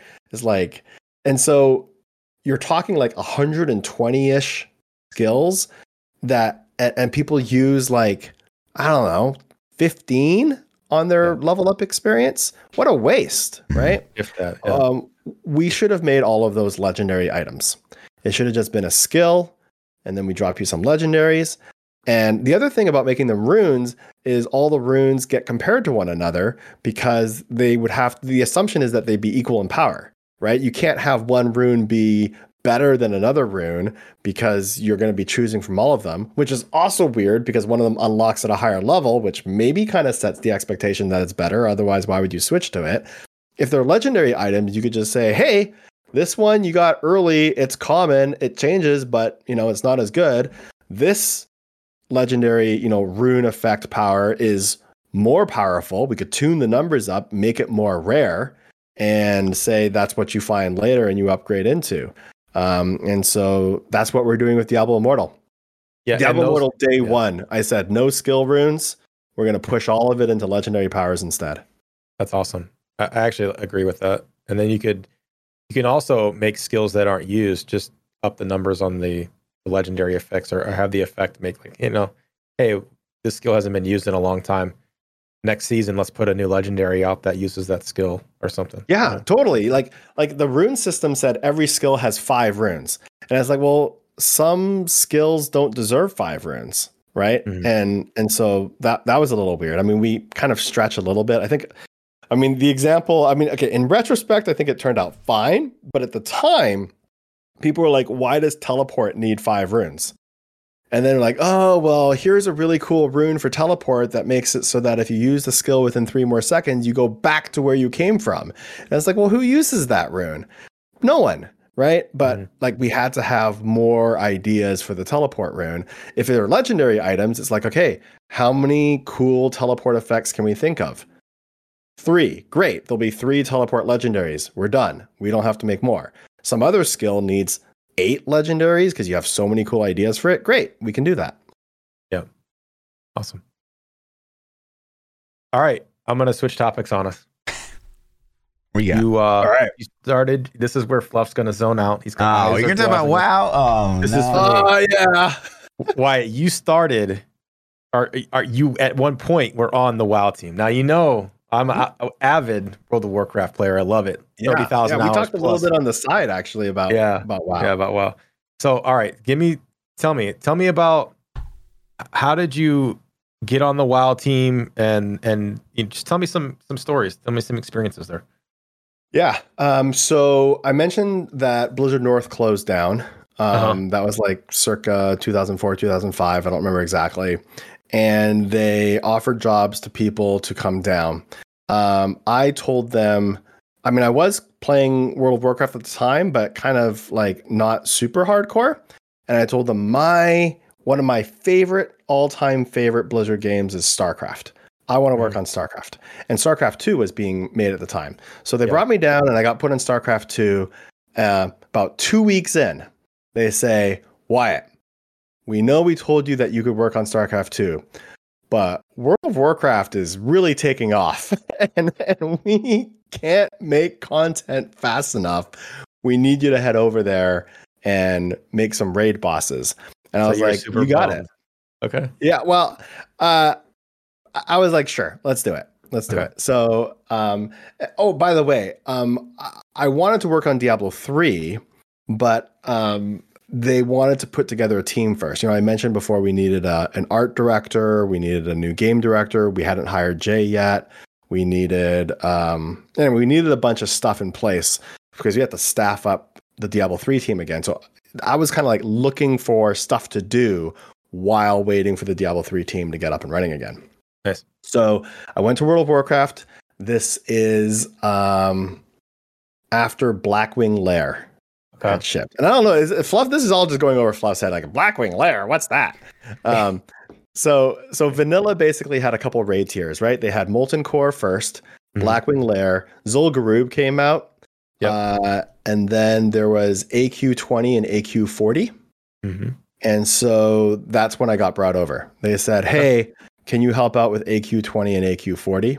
So I worked on raid boss design for both. I did some of the trash as well. Nice. And then I worked on Naxxramas, and then I did some stuff for Burning Crusade. On AQ20, do you want the specifics? You don't have to. I'll nerd out and talk WoW all day. So as much as you want to share, but let me give you the 1 minute summary. Okay. We'll make it 1 minute. I did Brew the Gorger in AQ20. That's nice. AQ40. Did you ever raid AQ40? I did. I've done every raid in WoW. So yes. Do you remember? Oh, okay. Here's a fun story.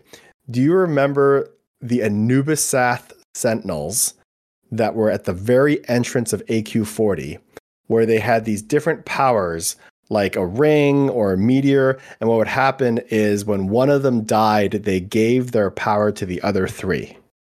I do actually. Yeah. And yeah, it was random too, right? Wasn't it? Yes. Yeah. Yes. Yeah. So that was actually an idea that we had for monsters in Diablo.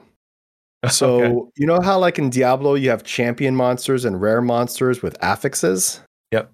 So we had this idea at Blizzard North for what we called set monsters. Because we're like, well, items have magic and rare and legendary, and monsters are magic and rare and legendary, unique. How about set monsters? Kind of like set items. And the idea was, oh, well, what would a set monster do? Oh, maybe when you encounter a pack of set monsters, imagine that you're playing Diablo 3. I'm just going to translate the whole thing into Diablo 3 terms. You come across 3 set monsters. One of them has Molten. Another one has, Desecrator. And another one has Frozen. But every time you kill one of them, they heal the other 2 and give their affix to the other 2 in the group. Mm-hmm. And then when you kill one of those, then it shares its affix and heals the third. So that was actually an idea that we were playing around with for Diablo 3. And so when I was doing trash for AQ40, I said, "Oh, we're gonna do that." So, right. So you just led me into another question. Who came up with Juggernaut, and can we slap him? Yeah, Wyatt, listen, please say it wasn't you. Like, just say it wasn't you. You don't have to tell me a name. Just say it wasn't you.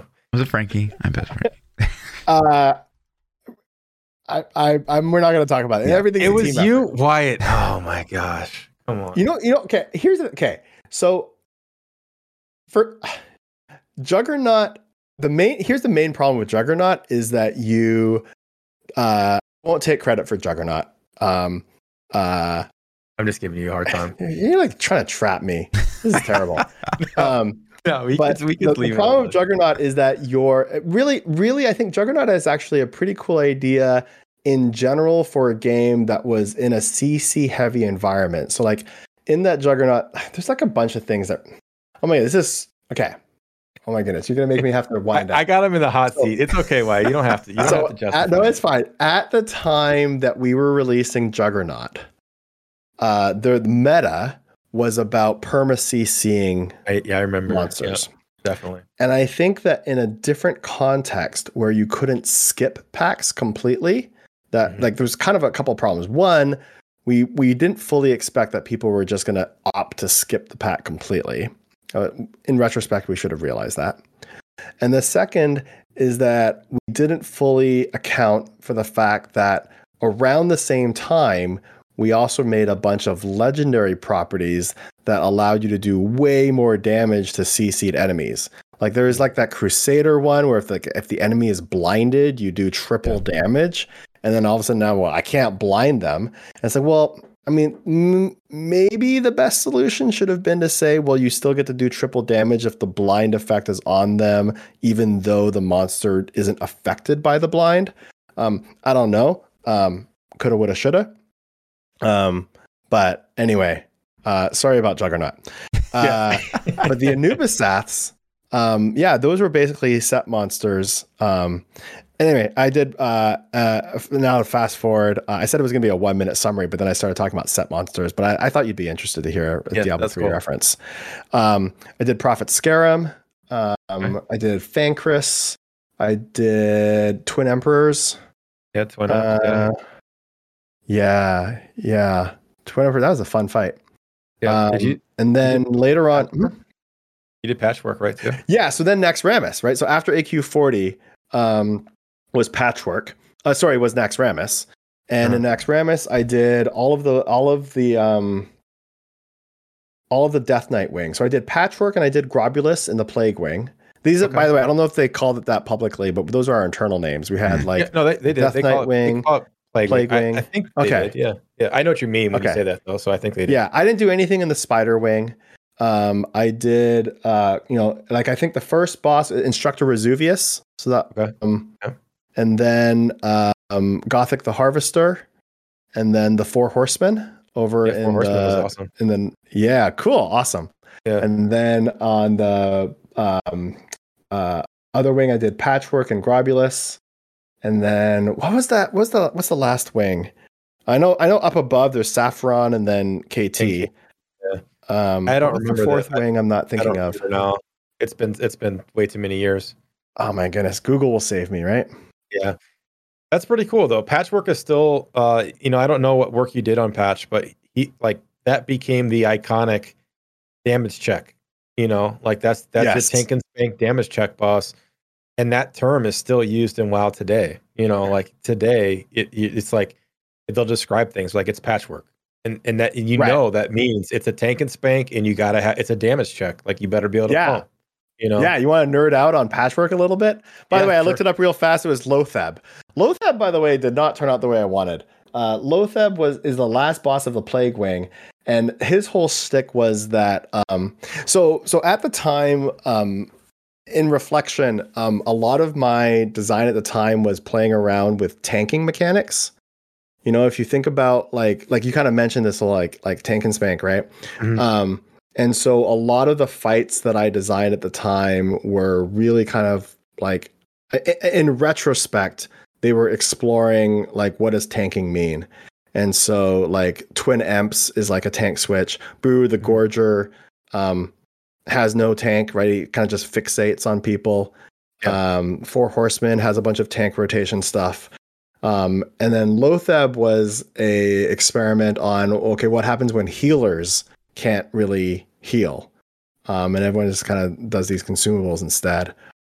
So for Patchwork, Patchwork actually came from a bunch of us talking about, how we have all these boss mechanics that we're trying to come up with, and I think it was actually Kaplan. He came up and said, "Hey, Jeff Kaplan." Who was the lead at the time of the Encounter design team. He said, back in the EverQuest days, there was this boss. Did you play EverQuest? I did. You did? Mm-hmm. Okay. So I did not. Okay. But Jeff said that there was this boss called the Avatar of War. Does that mean anything to you? Okay. So Kaplan said, we make all these complex mechanics for our bosses, but back in the EQ days, who the scariest boss was the Avatar of War, because all it would do is walk up to you and beat your face in, and that's all we have to do. And so we said, you know what, we're going to do that. We're going to make a boss that just does that. And what happened is I made Patchwork, but we ran into a problem right away, which was we couldn't emulate that EverQuest experience because even when Patchwork was doing tons and tons of damage, the healers were just healing through it. They were just woo, woo, woo. Like when the boss is only doing damage to only the tank, with a rate of like 13 healers, you could still keep the tank up just fine. Mm-hmm. So that's where we came up with the Hateful Strike mechanic, where Patchwork will actually rotate his damage among 4 tanks, because we're like, the only way to stress out 13 healers is to just do massive damage to 4 tanks at a time. Yeah. And it turned out to be like a little bit. The rage timer in there too, I believe. It's been a long time since I've done it, but he had the rage timer too, which is where the DPS check came in. Yep. Actually, Naxxramas actually had a lot of firsts. Naxxramas was the first one to have like a truly like aggressive and rage timer. That again came from this. It was inspired by that Avatar of War to say, hey, we want DPS to matter. I mean, Ragnaros kind of had a DPS check as well. You had like 2 minutes and then you're another phase, but like you're just running out of people. I can't remember the Rag fight enough to know, but there was a total DPS check on Rag as well. I remember that. Yeah. But we said, no, let's make another boss with an actual DPS check. Because people were just kind of like, there was like some people who were theory crafting, oh, you can basically beat any boss with 39 healers and 1 tank. It's just going to take 2 hours, right? Yeah. But we're like, no, you're going to have a DPS check. And that just kind of like said, hey, DPS checks are really good for testing DPS later on. Yeah, so I think it's really cool you had your hand in that, because to me he's one of the most memorable bosses, and he's one of the most mechanic simple bosses there is. But it's just like, all right, boys, I just remember like, go, go, go. We almost got him. Push, push, push. And then boom, enrage timer. And you're like, oh, and we're so close, to getting him. Well, here's a question. Was your first kill before or after the enrage timer? I mean, some people like enrage started and people are like shooting off frost probably bolts after. Yeah, like he's smacking people and killing everybody. Yeah. And he's running up and down the hallway. Yep. Yeah. That was just a good time, adrenaline kill. Yeah. So. Cool. Well, like I said, I could talk WoW all day. I know a lot of the audience probably doesn't play it, so Fluff was pretty ecstatic about that. That's like me listening to him talk PoE for a couple hours. All right. That's all, man. That's all I had for the games. We can, unless Fluff, you had any other questions you wanted to hit?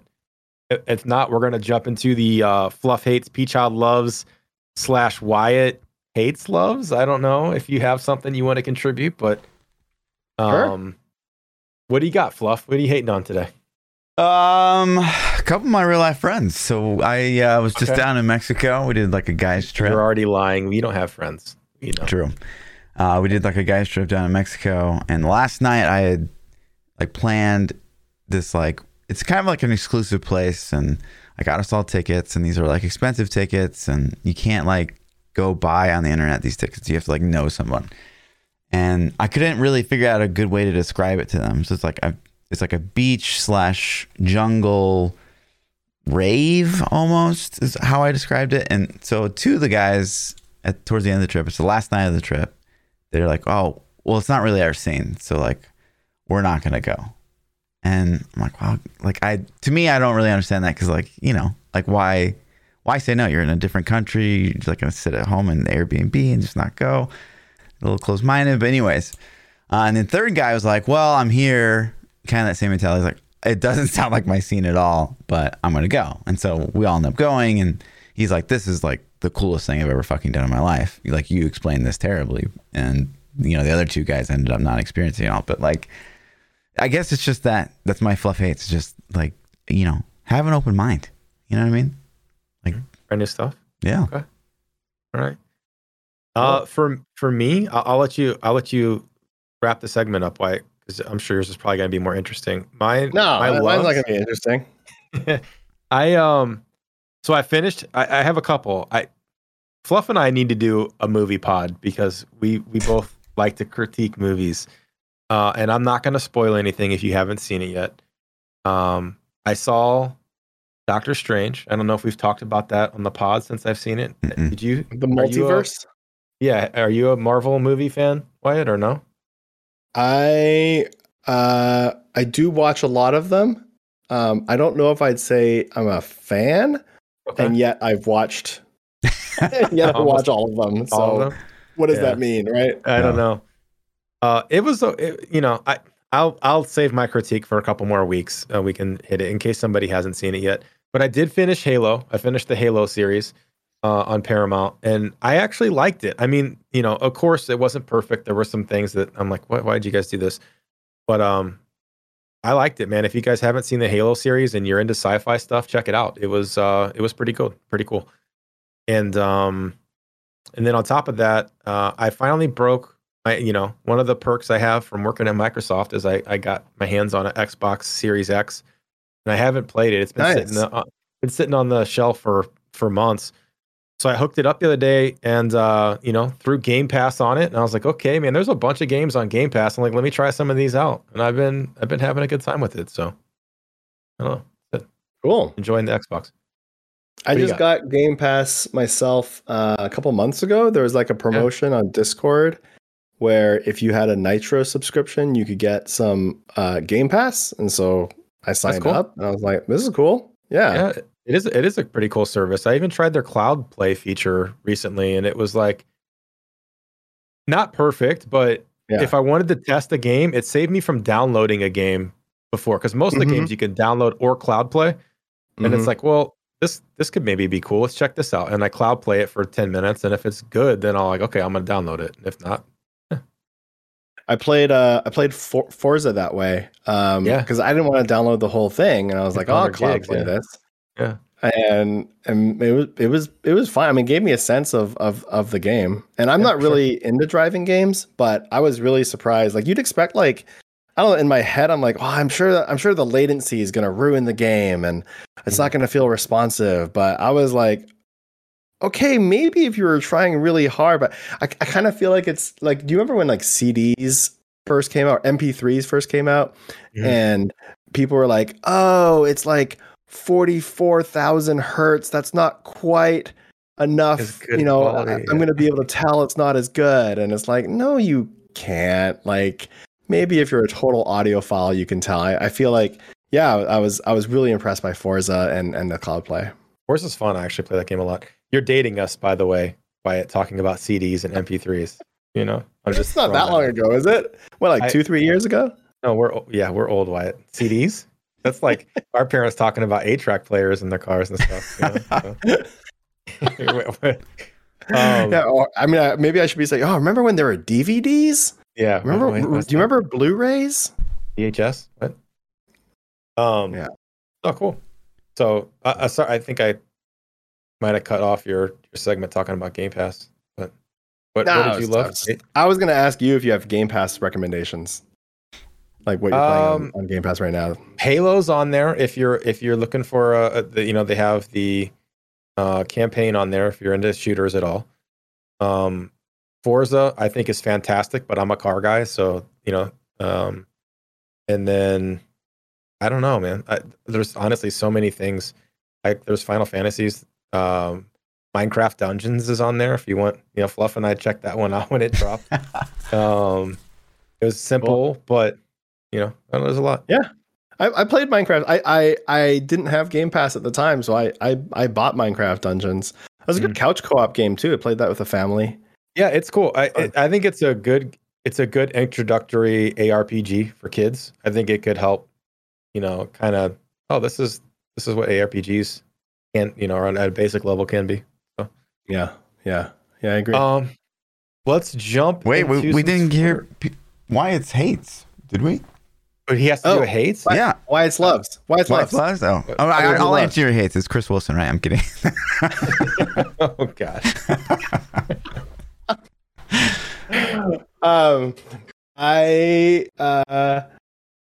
I love the excitement before a game launch. As a player. I mean, do you guys? I guess you guys should tell me. Also, okay. It's Wyatt loves. So let me do me first. I love like planning out how I'm gonna play. Making sure I got the kitchen stocked. Yeah. Thinking about like coordinating with my friends. We dropped a blog this morning listing all the names of the servers. So you have to like talk to your friends and find out what server they're going to be on and all that stuff. I don't know. There's just a lot of excitement. So, I would say I love the excitement that surrounds a game launch. But I guess that one's very, very like, let me actually back up and give you one that's not about like Diablo. I love podcasts. Yeah. Thanks for having me. Cool. I listen to a lot of podcasts, actually. Nice. I listen to podcasts. What'd you say? I just said nice. Oh, okay. Yeah. I thought you were like making fun of something. No, I mean, I listen to a lot of podcasts. Who am I listening to right now a lot? Oh my goodness. Lex Friedman. I don't know if you guys ever heard of the Lex Friedman podcast. Man, I'm like just really falling in love with the Lex Friedman podcast. That's so good. Yeah, you kind of jogged my memory. My brother turned me on to Audible. Have you ever listened to books on Audible? Oh, like before? Books on tape? Yeah. I didn't think it would be my thing, right? Like, I've read books in the past, but I'm not an avid reader. I don't like read a book or two a month, like a lot of people are, even more. But our brother was like, check this out. And I'm like, dude, I don't think this is my thing. Like I was straight up like, I'm not really interested, man. And he kept pushing me. And then, so I had this work trip last week where I had to, fly and travel and do all this. And I'm like, all right, I'm going to have some downtime. I was like, all right, I'll do it. I want a sci-fi book. Like, give me something good. Don't screw this up. This is like your one shot to hook me on Audible. And he's like, okay. So he told me to check out this book called Project Hail Mary. It's a sci-fi novel thing. And so I'm like, okay. So I turn it on. I listen to the first chapter or two, And by the end, chapter 1, I was like, I don't know, man. I don't know if this is my thing. By the end of chapter 2, I was like, done. All right, let's go. Next chapter, next chapter, next chapter. And so I did this whole thing. And it's like completely, this isn't my thing, but it turned out that I actually enjoyed it. So pretty cool. I have done a couple books on tape or Audible. I guess they used to. See, I'm dating myself again. Books on tape. What's that? What's that? Audiobook. I think it depends a lot on who it's being read by. I tried to do Game of Thrones as a audiobook, and I was like, I can't do this. Like, not to mention, there's all these names of places and people, and I'm just like, whoosh, like, forget it. But then I recently listened to a book called Atomic Habits, which I borrowed from the library. So I don't do Audible, but my wife actually pointed out that the public library has audiobooks that you can sign up. That is cool. You can just you can do it on your phone and just like I use an app called Libby or something like that. And you can basically say, hey, I want to sign up a book from the public library, and it's free. So that's what I do. It's pretty cool. The reason I bring it up is just like he's been telling me this for years, and I've been like, dude, that's not my thing. Like, I'm good. Like, leave me alone. Stop bugging me. And so I finally gave in, and I was like, I was like, you're right. I was wrong. This is pretty cool. So yeah. Also, I mean, I don't know. Do you listen to stuff while you're like playing Diablo or WoW or whatever? Like, yeah, but it's hard for me to focus on it though. Like, if I'm listening to like these audiobooks, it's like I want to pay attention to the story, and then I'll stop working. I tried to listen to it while I was working, and then I found myself not working. I'm literally just listening to the book. So usually when I play a game, I just throw music in the background, So or like you said, like you can throw a stream or a pod or something that's not as intensive. Yeah. Where it's like, it's okay if your mind blanks out for a couple minutes. Yeah. Right. Whereas if it's a book, it's like, wait, what? You have to rewind. Yeah. Yeah. So, Wyatt, what's your go-to snack for like an opening night of a game? You're going to be going hard. What are you snacking on? Beef jerky. Beef jerky. Okay. Yeah. You? Oh, man. I mean, depends on what, like, if I'm dieting or not. If I'm not, like, there's a whole group of things I would eat. But we'll say not dieting. Give us the good stuff. Yeah, like, gotta have some pizza delivered. You gotta have like dark chocolate Kit Kats, maybe some mint chip ice cream, the Twizzlers filled twists. Those are fantastic. Frozen hot dogs. You made me eat a Twizzler filled twist before. They're not bad. Yeah.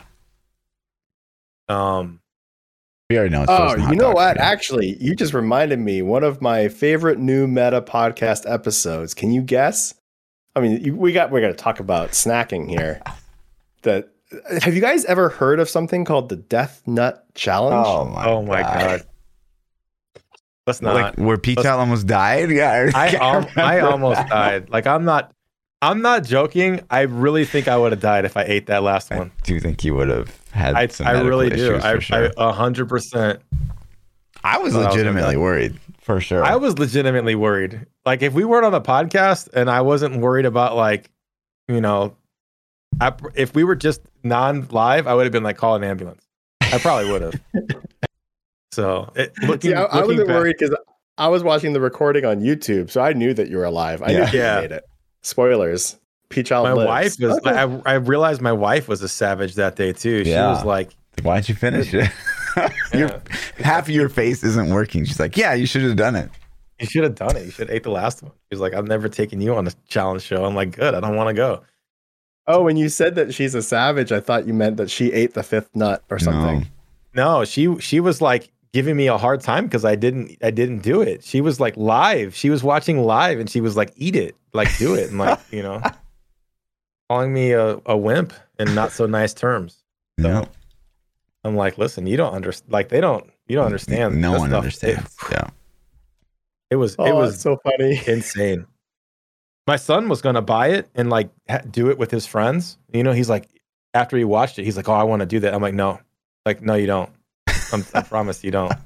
Oh, I don't know. I feel like I want to. I like spicy food. So man, now, I do too. Hey, well, listen, if you want to do Death Nut Challenge 3.0 is out now. Yeah, I'll film it. I'm not going to participate, but next BlizzCon or something, episode 200, we can make that happen. So, what do you snack up on? What do you frozen stock hot up dogs. on? Me? Frozen. No, man. So if it's game night and I'm not dieting or anything, like Fluff said, I'm a Subway guy. I know it sounds really. I love Subway, man. I get a big. I'll go to Subway and I'll buy a couple subs, a couple footlongs, and I'll throw them in the fridge. Like what? And Like then when meatball club? No, club. Just a club. Just like a Subway club, yeah. And then I just grab it and just munch on it. Mm. And I can really get behind that. Yeah. And then pizza's always a good one too. You know, it's nice to have a pie. We're gonna jump into some Twitter questions. If you guys, do you want to hit the polls that we never hit? Oh yeah, we can. Oh yeah. Let's do it. Let me pull them up. Hang on. You guys ever go to those? You know, there's like a bunch of new pizza places where it's almost like a Chipotle type. Where like you ask them to put the toppings on and then they cook it in like 6 minutes and it comes out. Have you ever done those places? Yeah, like a pizza bar. Mm-hmm. Yeah. And definitely not as good as the real thing, but I love it. Really? Oh, my wife and I have been doing that so much. Like during COVID, that was like one of our top go-to places if we wanted something. Yeah, we have a specialty St. Louis style pizza that I grew up on, so I love it. So that's usually what's a St. Louis pizza? It's called Emo's, but it's like a thin crust pizza. Listen, let me describe this pizza. It's amazing. I can only describe it as like a saltine cracker, and they sprinkle like it's not even real cheese. It's a powder that melts. No, it's Provel. It's a real cheese. No, it's not a real cheese. It's Provel. Listen, is not the cheese that goes on. When you came over, I bought some, and you ate like a whole pizza, dude. Listen, you loved it, but you ate a whole pizza. There's so much better pizzas in the world. Anyways, no. But yeah, one of these days I want to do a pizza tour. Yeah, go to all the different cities and try all the different pizzas. Some new meta podcast from 2 weeks ago. What are your thoughts on the upcoming Sentinel expansion for Path of Exile? Option 1, oh my god, poggers. Option 2, meh. Option 3, no balance updates, WTF. And option 4, dog shit is. And coming in at, oh my god, poggers, winning at 33.8% of the vote, with meh just behind. Barely squeaking out that W. P, I know you've played a ton of Sentinel. Yeah, the Sentinels don't really do a lot for the leveling experience. It's kind of weird because Chris, acted like they would. I like that Wyatt Cheng is probably infinitely more like experienced in Path of Exile than a co-host of an ARPG podcast. He develops ARPG. You are a co-host on an ARPG podcast. You should know. I don't write the code for ARPGs. All right. So wait, was that sarcasm earlier? Have you played Sentinel League? No, I haven't. Oh, okay. I haven't. I've played a couple leagues of PoE.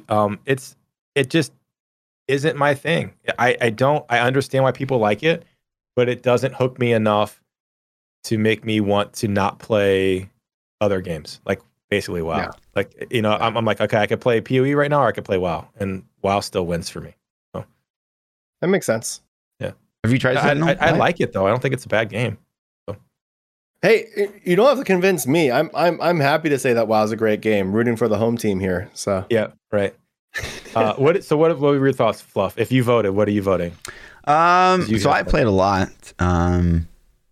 I think if you spec the Sentinels to just like have one or two, it's a lot better than like having all three, because like the third one where you're buffing elites, and elites are like crazy overpowered this patch anyways.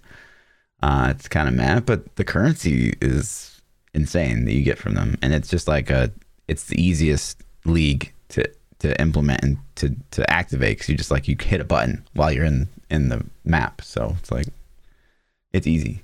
I have a question. Yeah. I have not been able to follow really closely. Okay.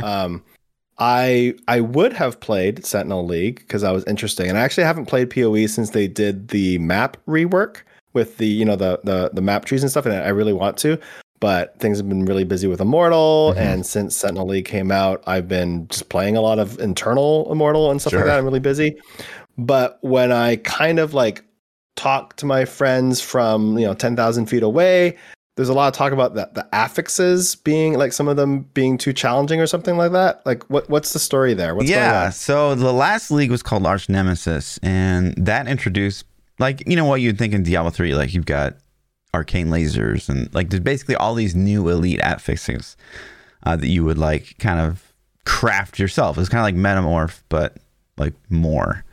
So basically what they did this patch was like, hey, all the elite affixes that you remember those are gone now, and now the arch nemesis mods are the elite modifiers, basically. And so those weren't quite balanced when the league went live. They were insanely tough during the campaign. They had like way more health than they should have, and some of the like gimmicks of the arch nemesis like weren't quite worked out. So they a lot of one shot mechanics and stuff like that. And yeah, I mean I think they've already done like 4 or 5 balance rounds, and so like now it doesn't seem like they're that big of a deal as they were, but there's still things you have to look out for that could one shot you. But I think people are just so used to it's almost like, you know, in D3, if every elite pack was like, you know, not an elite, basically, like, you know, you wouldn't really think of elites in Path of Exile before. Like, you'd just be like, oh, that guy's gonna have a little bit more health, but like you never really worried about that much. Right. There'd be a pack, and you just kind of like make your way like, through okay, it. cool. Kill them and not even realize they were there. Right. Now it's like, oh, okay, like what does this guy have? It's very D3 in that regard, because like D3 you run into an elite and it's like, okay, this guy's arcane lasers with, you know, cold nova or whatever, and you have to like plan for that. And so now it is kind of like that in Path of Exile, which I think is a good change. I just think they were way too strong coming into the game. So it's like a good intention, and with a couple extra balance iterations, I think they'll probably be in a better place than before. I think so. Cool. Well, it sounds like a good change. Yeah. You have a poll for next week? I do. Topical. It is the Amanda Podcast question of the week. What class are you starting in Diablo Immortal? And of course, we are limited here by the Twitter. We can only have 3 options. So Barbarian. Oh my goodness, you're doubling up the options. That's all I can do. Barbarian / Crusader, Necromancer / Wizard, Monk / TH. Tweet that out, and you guys can vote. It's crazy that Twitter only has 3 options. I know. Still. It's 5. I think it's 5 in total, but it's still like we're gonna be short. Yeah. So awesome. All right, well, we're jumping into Twitter questions now. If you guys want to submit questions to the pod, you can do them in our Discords. Message us at Twitter, or that's the ways. I've handpicked some. We got a lot of questions for Wyatt this week, so I know I couldn't include all of them. So if I didn't pick your question, I apologize, but I did want to do a mix of topical game related questions and then some that were more just like IRL focused kind of things. So but yeah, that's awesome. The response was crazy. The first question comes from Infernal Odin, and he says, what new things are they implementing to stop botting in Immortal? And I know that you're probably not going to be able to give us specifics, right? But I don't know. What are your thoughts? Anything that you can share on your opinions or views on botting in Immortal?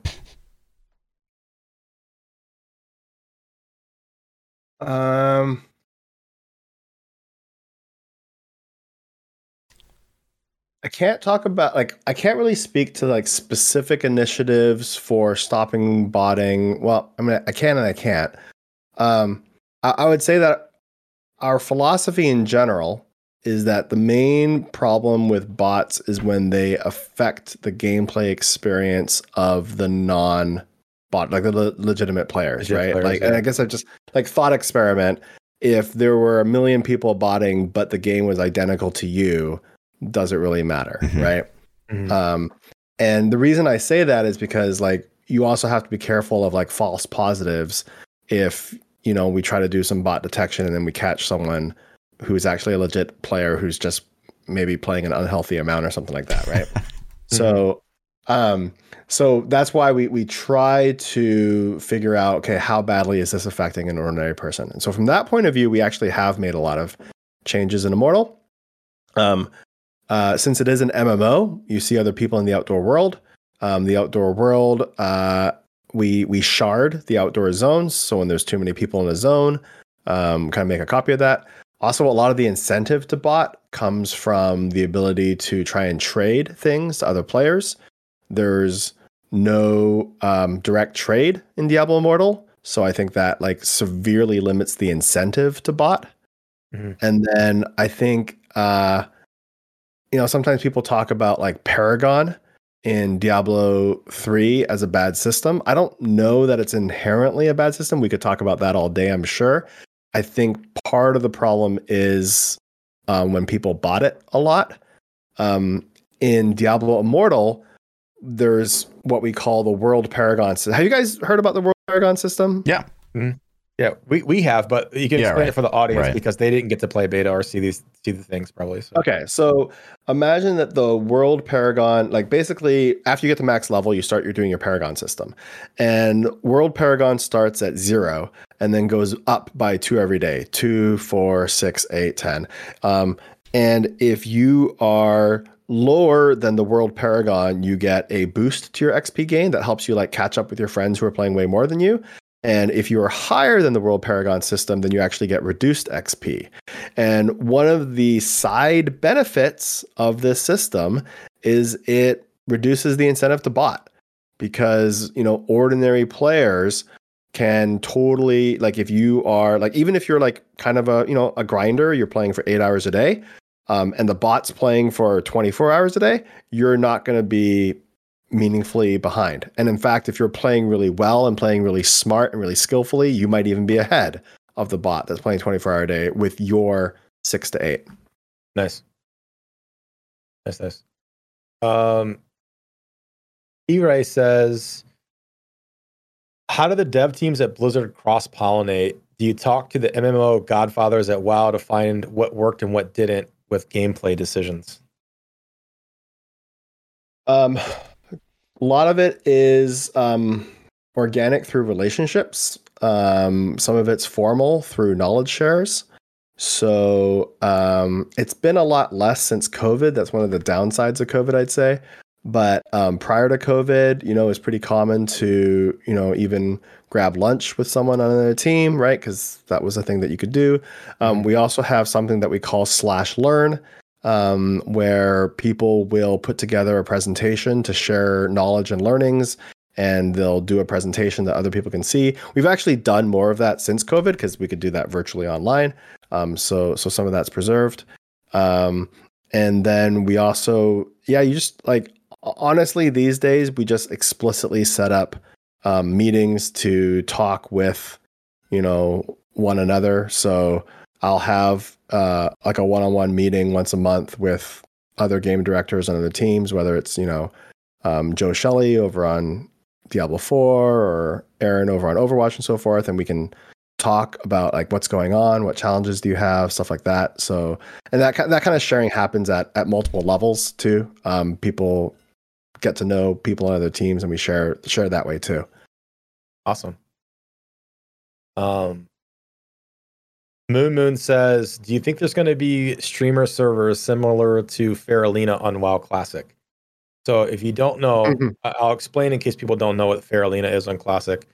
When WoW Classic dropped, a lot of the big streamers went to Faralina, which is an alliance, and it made the server heavily alliance-based because the streamers played alliance characters. But that's kind of known as the streamer server.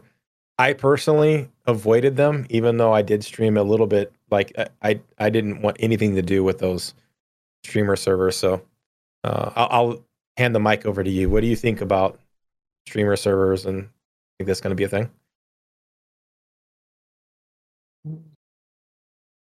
I'll give you. So your guess is as good as mine. So I'd actually love to know what you think. I think yes, personally. I think let's just say Asmongold decides to play. Right? Like whatever server he goes on is going to get a huge influx in people because they want to play with him. They want to troll him. They want to help him, whatever your affiliation is to him. And he's just one of many. He's got buddies that'll probably come play with him too if they choose to. So I would say yes. Me personally, if I find out that they're on one, then I would avoid that server. Just because, like at least with WoW, I don't know how it'll end up playing out with DI, but with WoW, like I don't want, any downtime, that craziness that follows those guys. So. Yeah. Do you think there's gonna be streamer servers, Fluffy? Yeah. It's just bound to happen if any big person decides to play. Like everyone wants to get on that server. I know that, like, you guys have a lot more experience with that than like somebody like, this was something that Lost Ark really struggled with. But it's Amazon Games, and they don't really have a lot of background in this, like Blizzard does. This is something that happened to me on Lost Ark, right? Like, I don't know what your knowledge or experience is with it, Wyatt, but when Lost Ark dropped, they got flooded. It was like super successful launch, right? And they got flooded with people trying to roll new characters. And Fluff, I was like, Fluff, what server are you on? And he tells me the name of the server, which I don't even remember now. And when I loaded up when it went live, it was full. I couldn't make a character there. I'm like, okay. Right. Oh, right, wait, you didn't get the early access, right? No, I didn't, right? I thought about it, but I didn't. On the launch day, they shut down access to the launch servers, the early servers, the pre-servers, Yeah. And so then it got worse, though, right? So then I'm like, okay, well, realizing that, like, we can still do some end game activities if we're in the same region, so whatever, we'll figure it out. Or I'll re-roll once they open them back up, which is a huge headache. But I rolled a character, and then I'm literally in Discord with a buddy of mine. And I'm like, okay, we're going to roll on this server. It's open. We can make characters. Because we just wanted to play, right? Yeah. I make my character, and I kind of sped through the character creation process because I was like, I just want to get in, right? And my buddy's over there like, oh, man, do I want blue hair or green hair? Oh, look at the eyes. So it took him an extra couple minutes. Like, he didn't spend a lot of time, but it took an extra couple minutes, right? And so he hits create character, and it's like server full. Couldn't do it. And I was like, oh my gosh.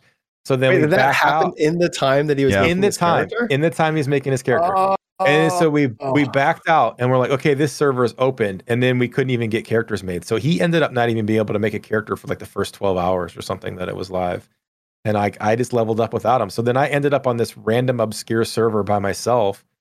My community scattered. I had a bunch of people that were from, my stream community and the New Meta podcast that were going to play with Fluff and I on our server. Ulna, I think was what the name of the server. Ulna, yeah.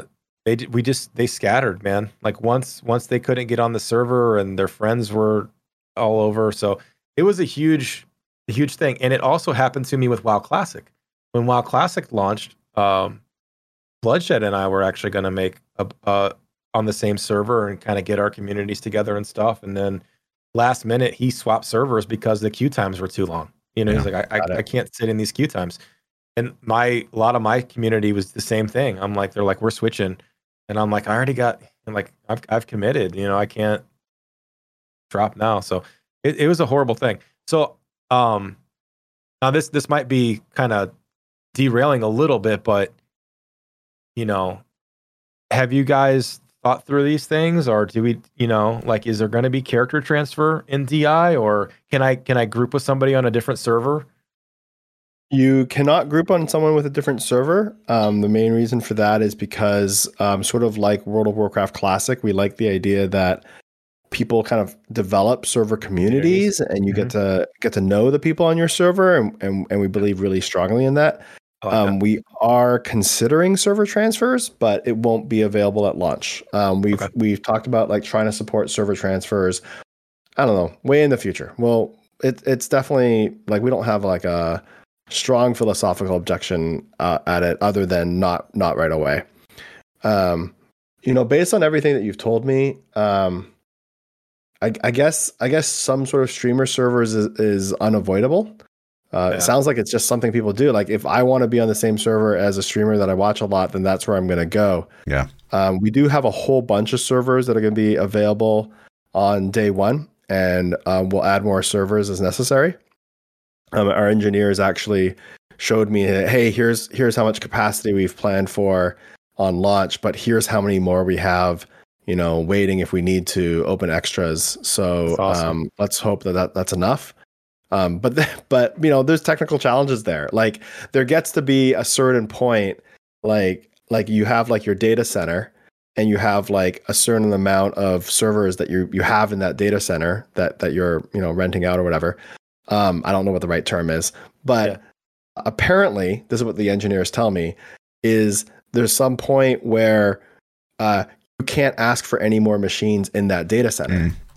And so then you have to like set up a whole, and then so then the question is, okay, well, do we, anyway, I'm not the right person to talk to for all the details. And, so we'll have to see, cool. But we do think capacity planning for that. Yeah. The hardest thing for you guys is probably capacity planning, right? Like you have to be prepared for the capacity, but it's a new launch on a new platform, kind of, like this is a whole, this to me feels like a new venture, more like with WoW, to play game. Yeah. For a while, they know what they're going to get, right? Like they have historical 15 years worth of data at launch. These are our peaks. This is what we hit.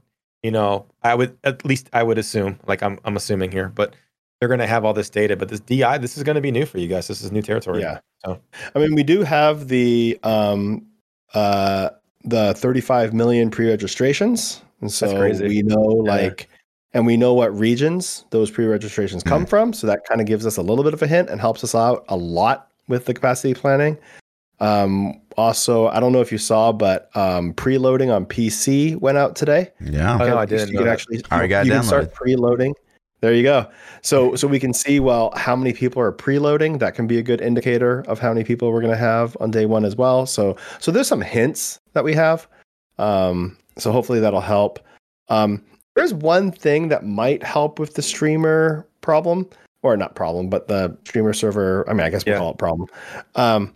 Which is that some streamers want to be on the same server together. Like you mentioned, you and Blood want to maybe you want to make content together. Maybe you want to make a dual stream together. Maybe you and Fluff would want to run some dungeons together for a dual stream. I don't know.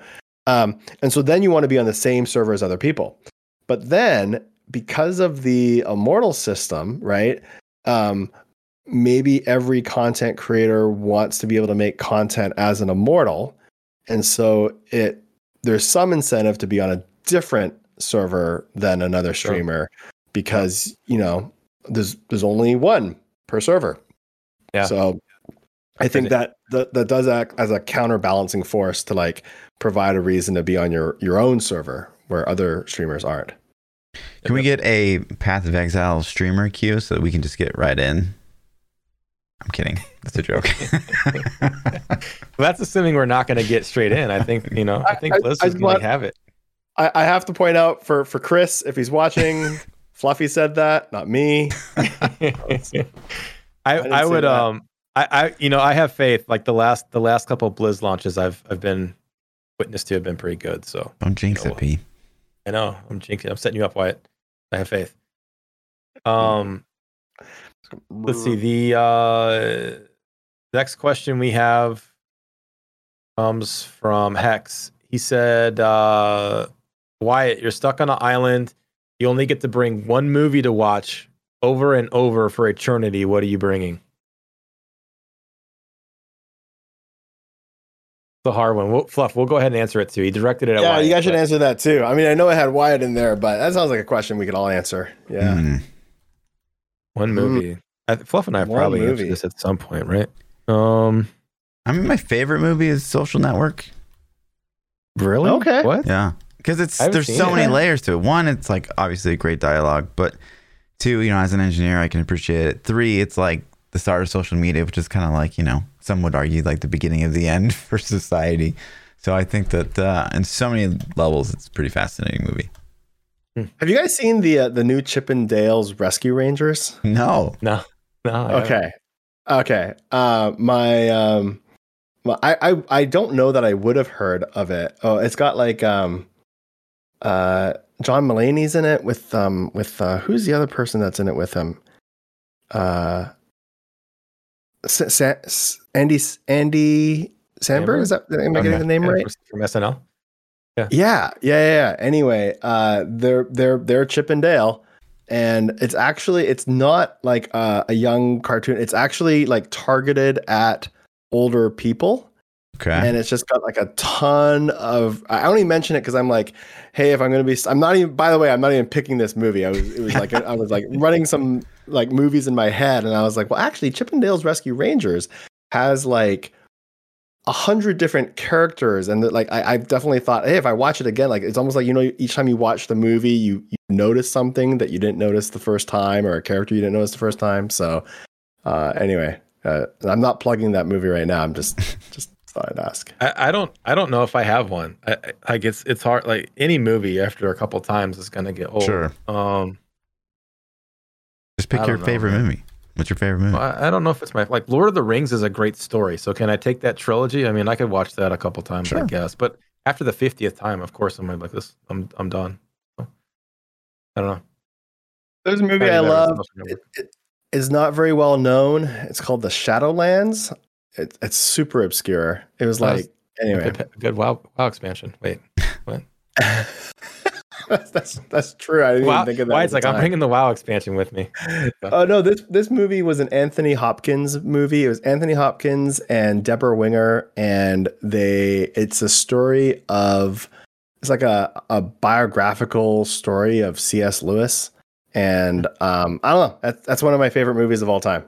Okay. I'd probably pick something like that. Okay. All right. Coda says, Wyatt, do you drink coffee? If so, black, or do you put creamer in it?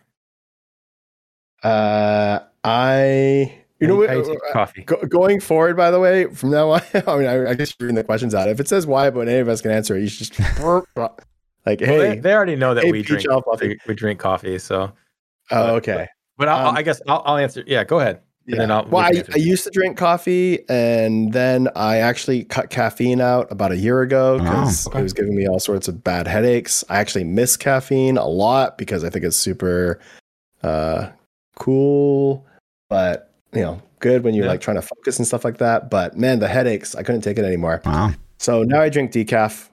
If I go to Starbucks, I get like, you know, a latte with almond milk decaf, something like that. Okay.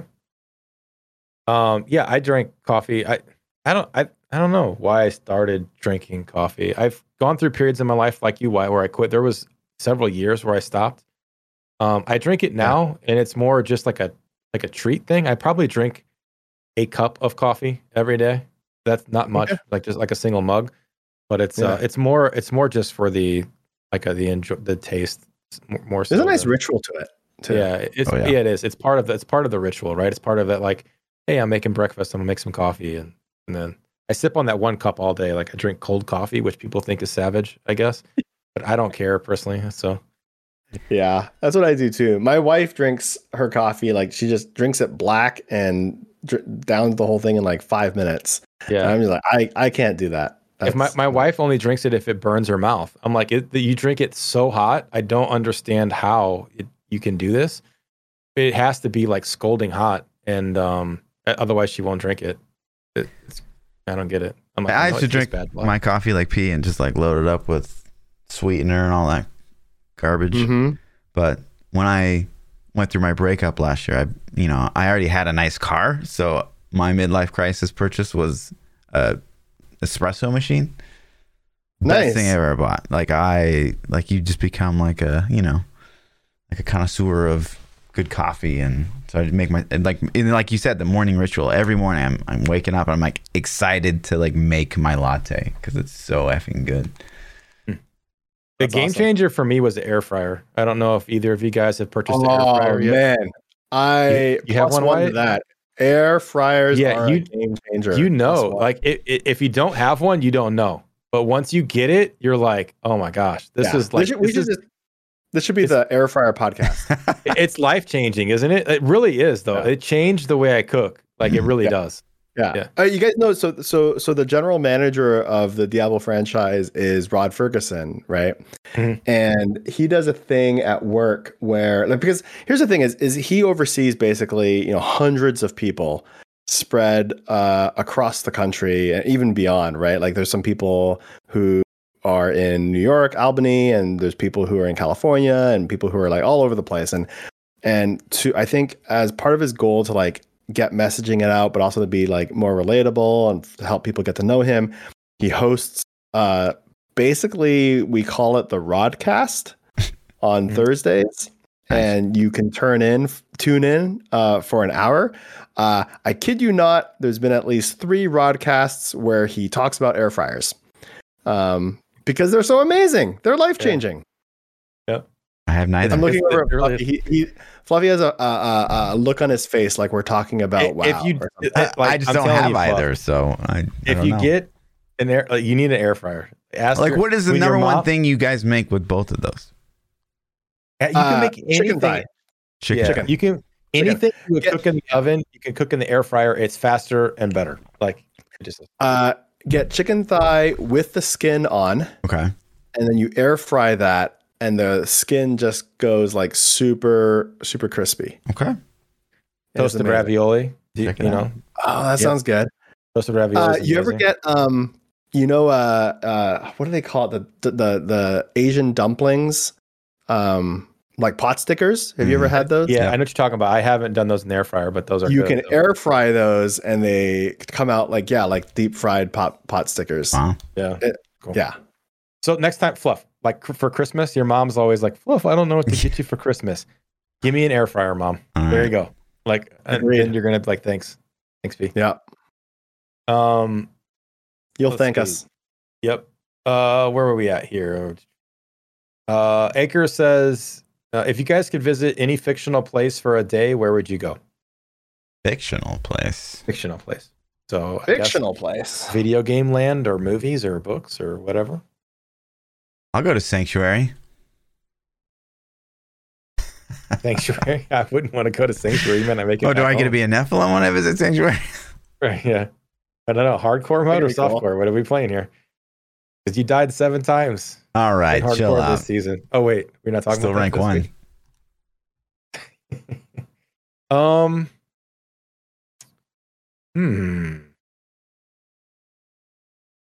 I'd want to. I don't know, man. I go to the Matrix, dude. I want to like plug in and be Neo for a day. That'd be pretty badass. Pretty sweet. That's my pick. That's my final answer. Wyatt, what do you got?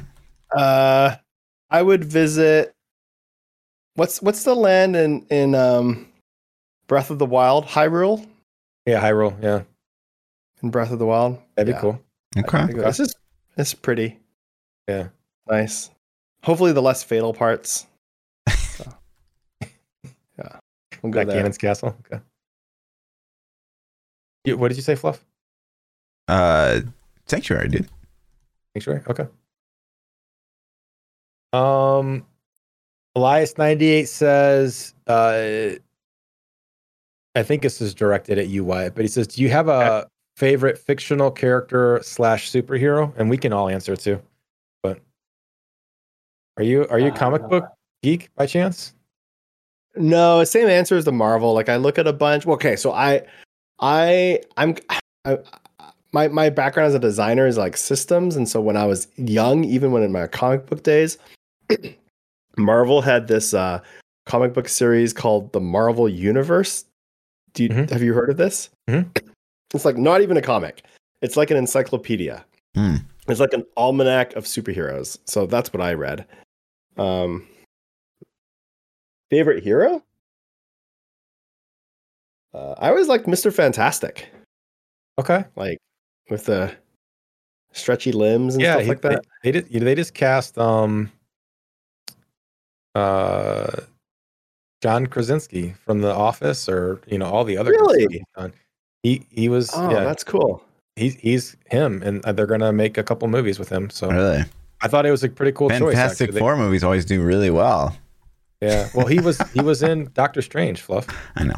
Oh, actually, I want to change my answer because I totally forgot. Do you guys remember? Did you guys watch the Netflix Jessica Jones season 1 with Kilgrave? I didn't. I know what you're talking about, but I didn't. Played by David Tennant. Mm-hmm. Okay, that's best villain. Okay. Oh, yeah. My favorite fictional hero, my superhero is Batman, but character in general, I think, is Joker. Honestly, from Batman, I'm a big Joker fan. I don't know. He doesn't have crazy superpowers. He's just an evil madman, and I just like the things that they can do with him. So. Okay.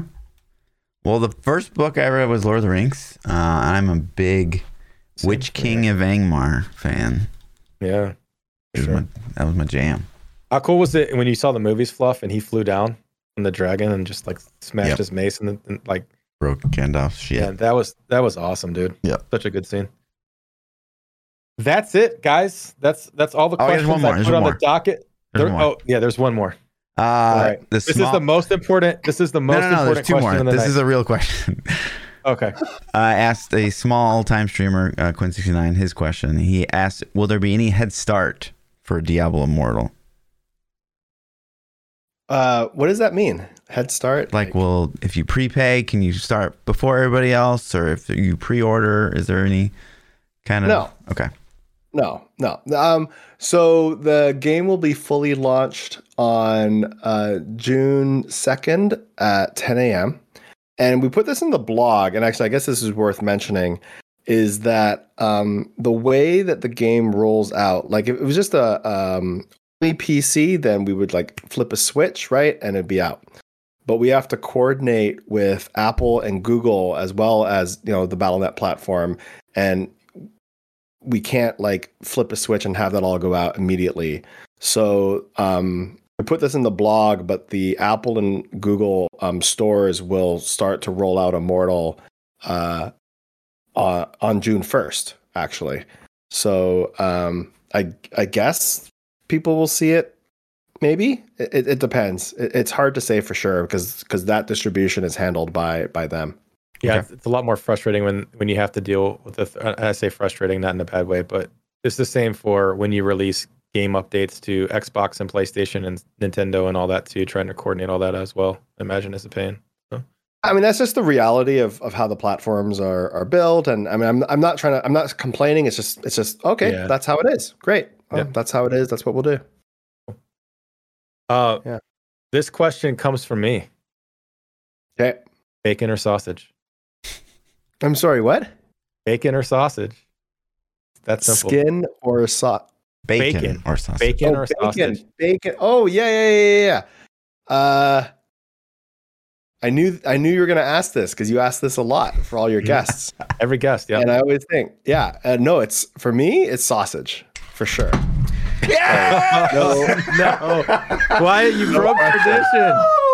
I was batting 1,000. I had never lost. Finally, someone with some IQ that we've had on the podcast. Oh my god. He's just kidding, Fluff. He meant to say bacon. Well, here's the thing: is I don't know that question's totally fair because like bacon is one food, but sausage is like a whole class of food. Exactly. Like I would never say like, hey, like what's better, an orange or vegetables? Like that, exactly. That's ridiculous. You have you're getting breakfast brain. You're getting breakfast, and there's a tray of bacon, or there's a tray of sausage. Which one are you picking? Oh, I'd still get the sausage. I mean, my man. Oh my god! I tried to even set it up. I tried to set it up to where he'd pick bacon, and he still let me down. I don't know. Well, you're banned from the podcast. No, you're not welcome back. No, he's welcome. You back. know what I will say? Have you ever had Korean barbecue? Of course. I have not. Haven't. Oh, okay. And when you go for Korean barbecue, you can get like pork belly, which is kind of like bacon, but really, really thick cut. Mm-hmm. That's the best. That's really good. I will agree. All right. It's okay. I'll take one loss. I still have like 50 wins, so it's okay. I'm still up. Although I was really rooting for you, Wyatt. That's it. No, that's cool. I'm glad Fluff finally got a win on that. So thanks for coming on the podcast, man. I really appreciate it. It was awesome. Hey, thanks for having me. You. Yeah. It was nice to chat. I wish we should have done this sooner. Yeah, I agree. We'll have you back again sometime soon, I hope. So maybe once your schedule frees up and you have some more things to talk about Immortal on. I'd love to get you on for that and then just yap about other things as well. So. Cool. Awesome. Where can the viewers find you? I mean, I know there's so many questions that I had that we didn't even get into, but you do stream a little bit. You're on Twitter. Tell people where they can find you and all those things. Yeah, on Twitter, I am at CandleSun. I tweet mostly about, I don't know, not that often, but sometimes, I guess, in bursts. I game jam a lot. That's probably one of the main things I like to do on Twitter is talk about game jams and game development. I stream some of my game jams, twitch.tv/CandleSun, same as my Twitter handle. Awesome. I don't stream very often. It's like 2 to 4 times a year. And I try not to stream Blizzard games. I just stream like game development in Unity, which I just kind of do for fun on the side. Awesome. You guys want to catch more of me? I am ThaPchild on Twitter, Twitch, YouTube, all the places. You search ThaPchild and you'll find me there. Yeah, I'm Lord_Fluffy. Double those underscores on the Twitter, and we'll see you boys next week. Thanks again, Wyatt. Peace out, dudes. Thanks for coming on.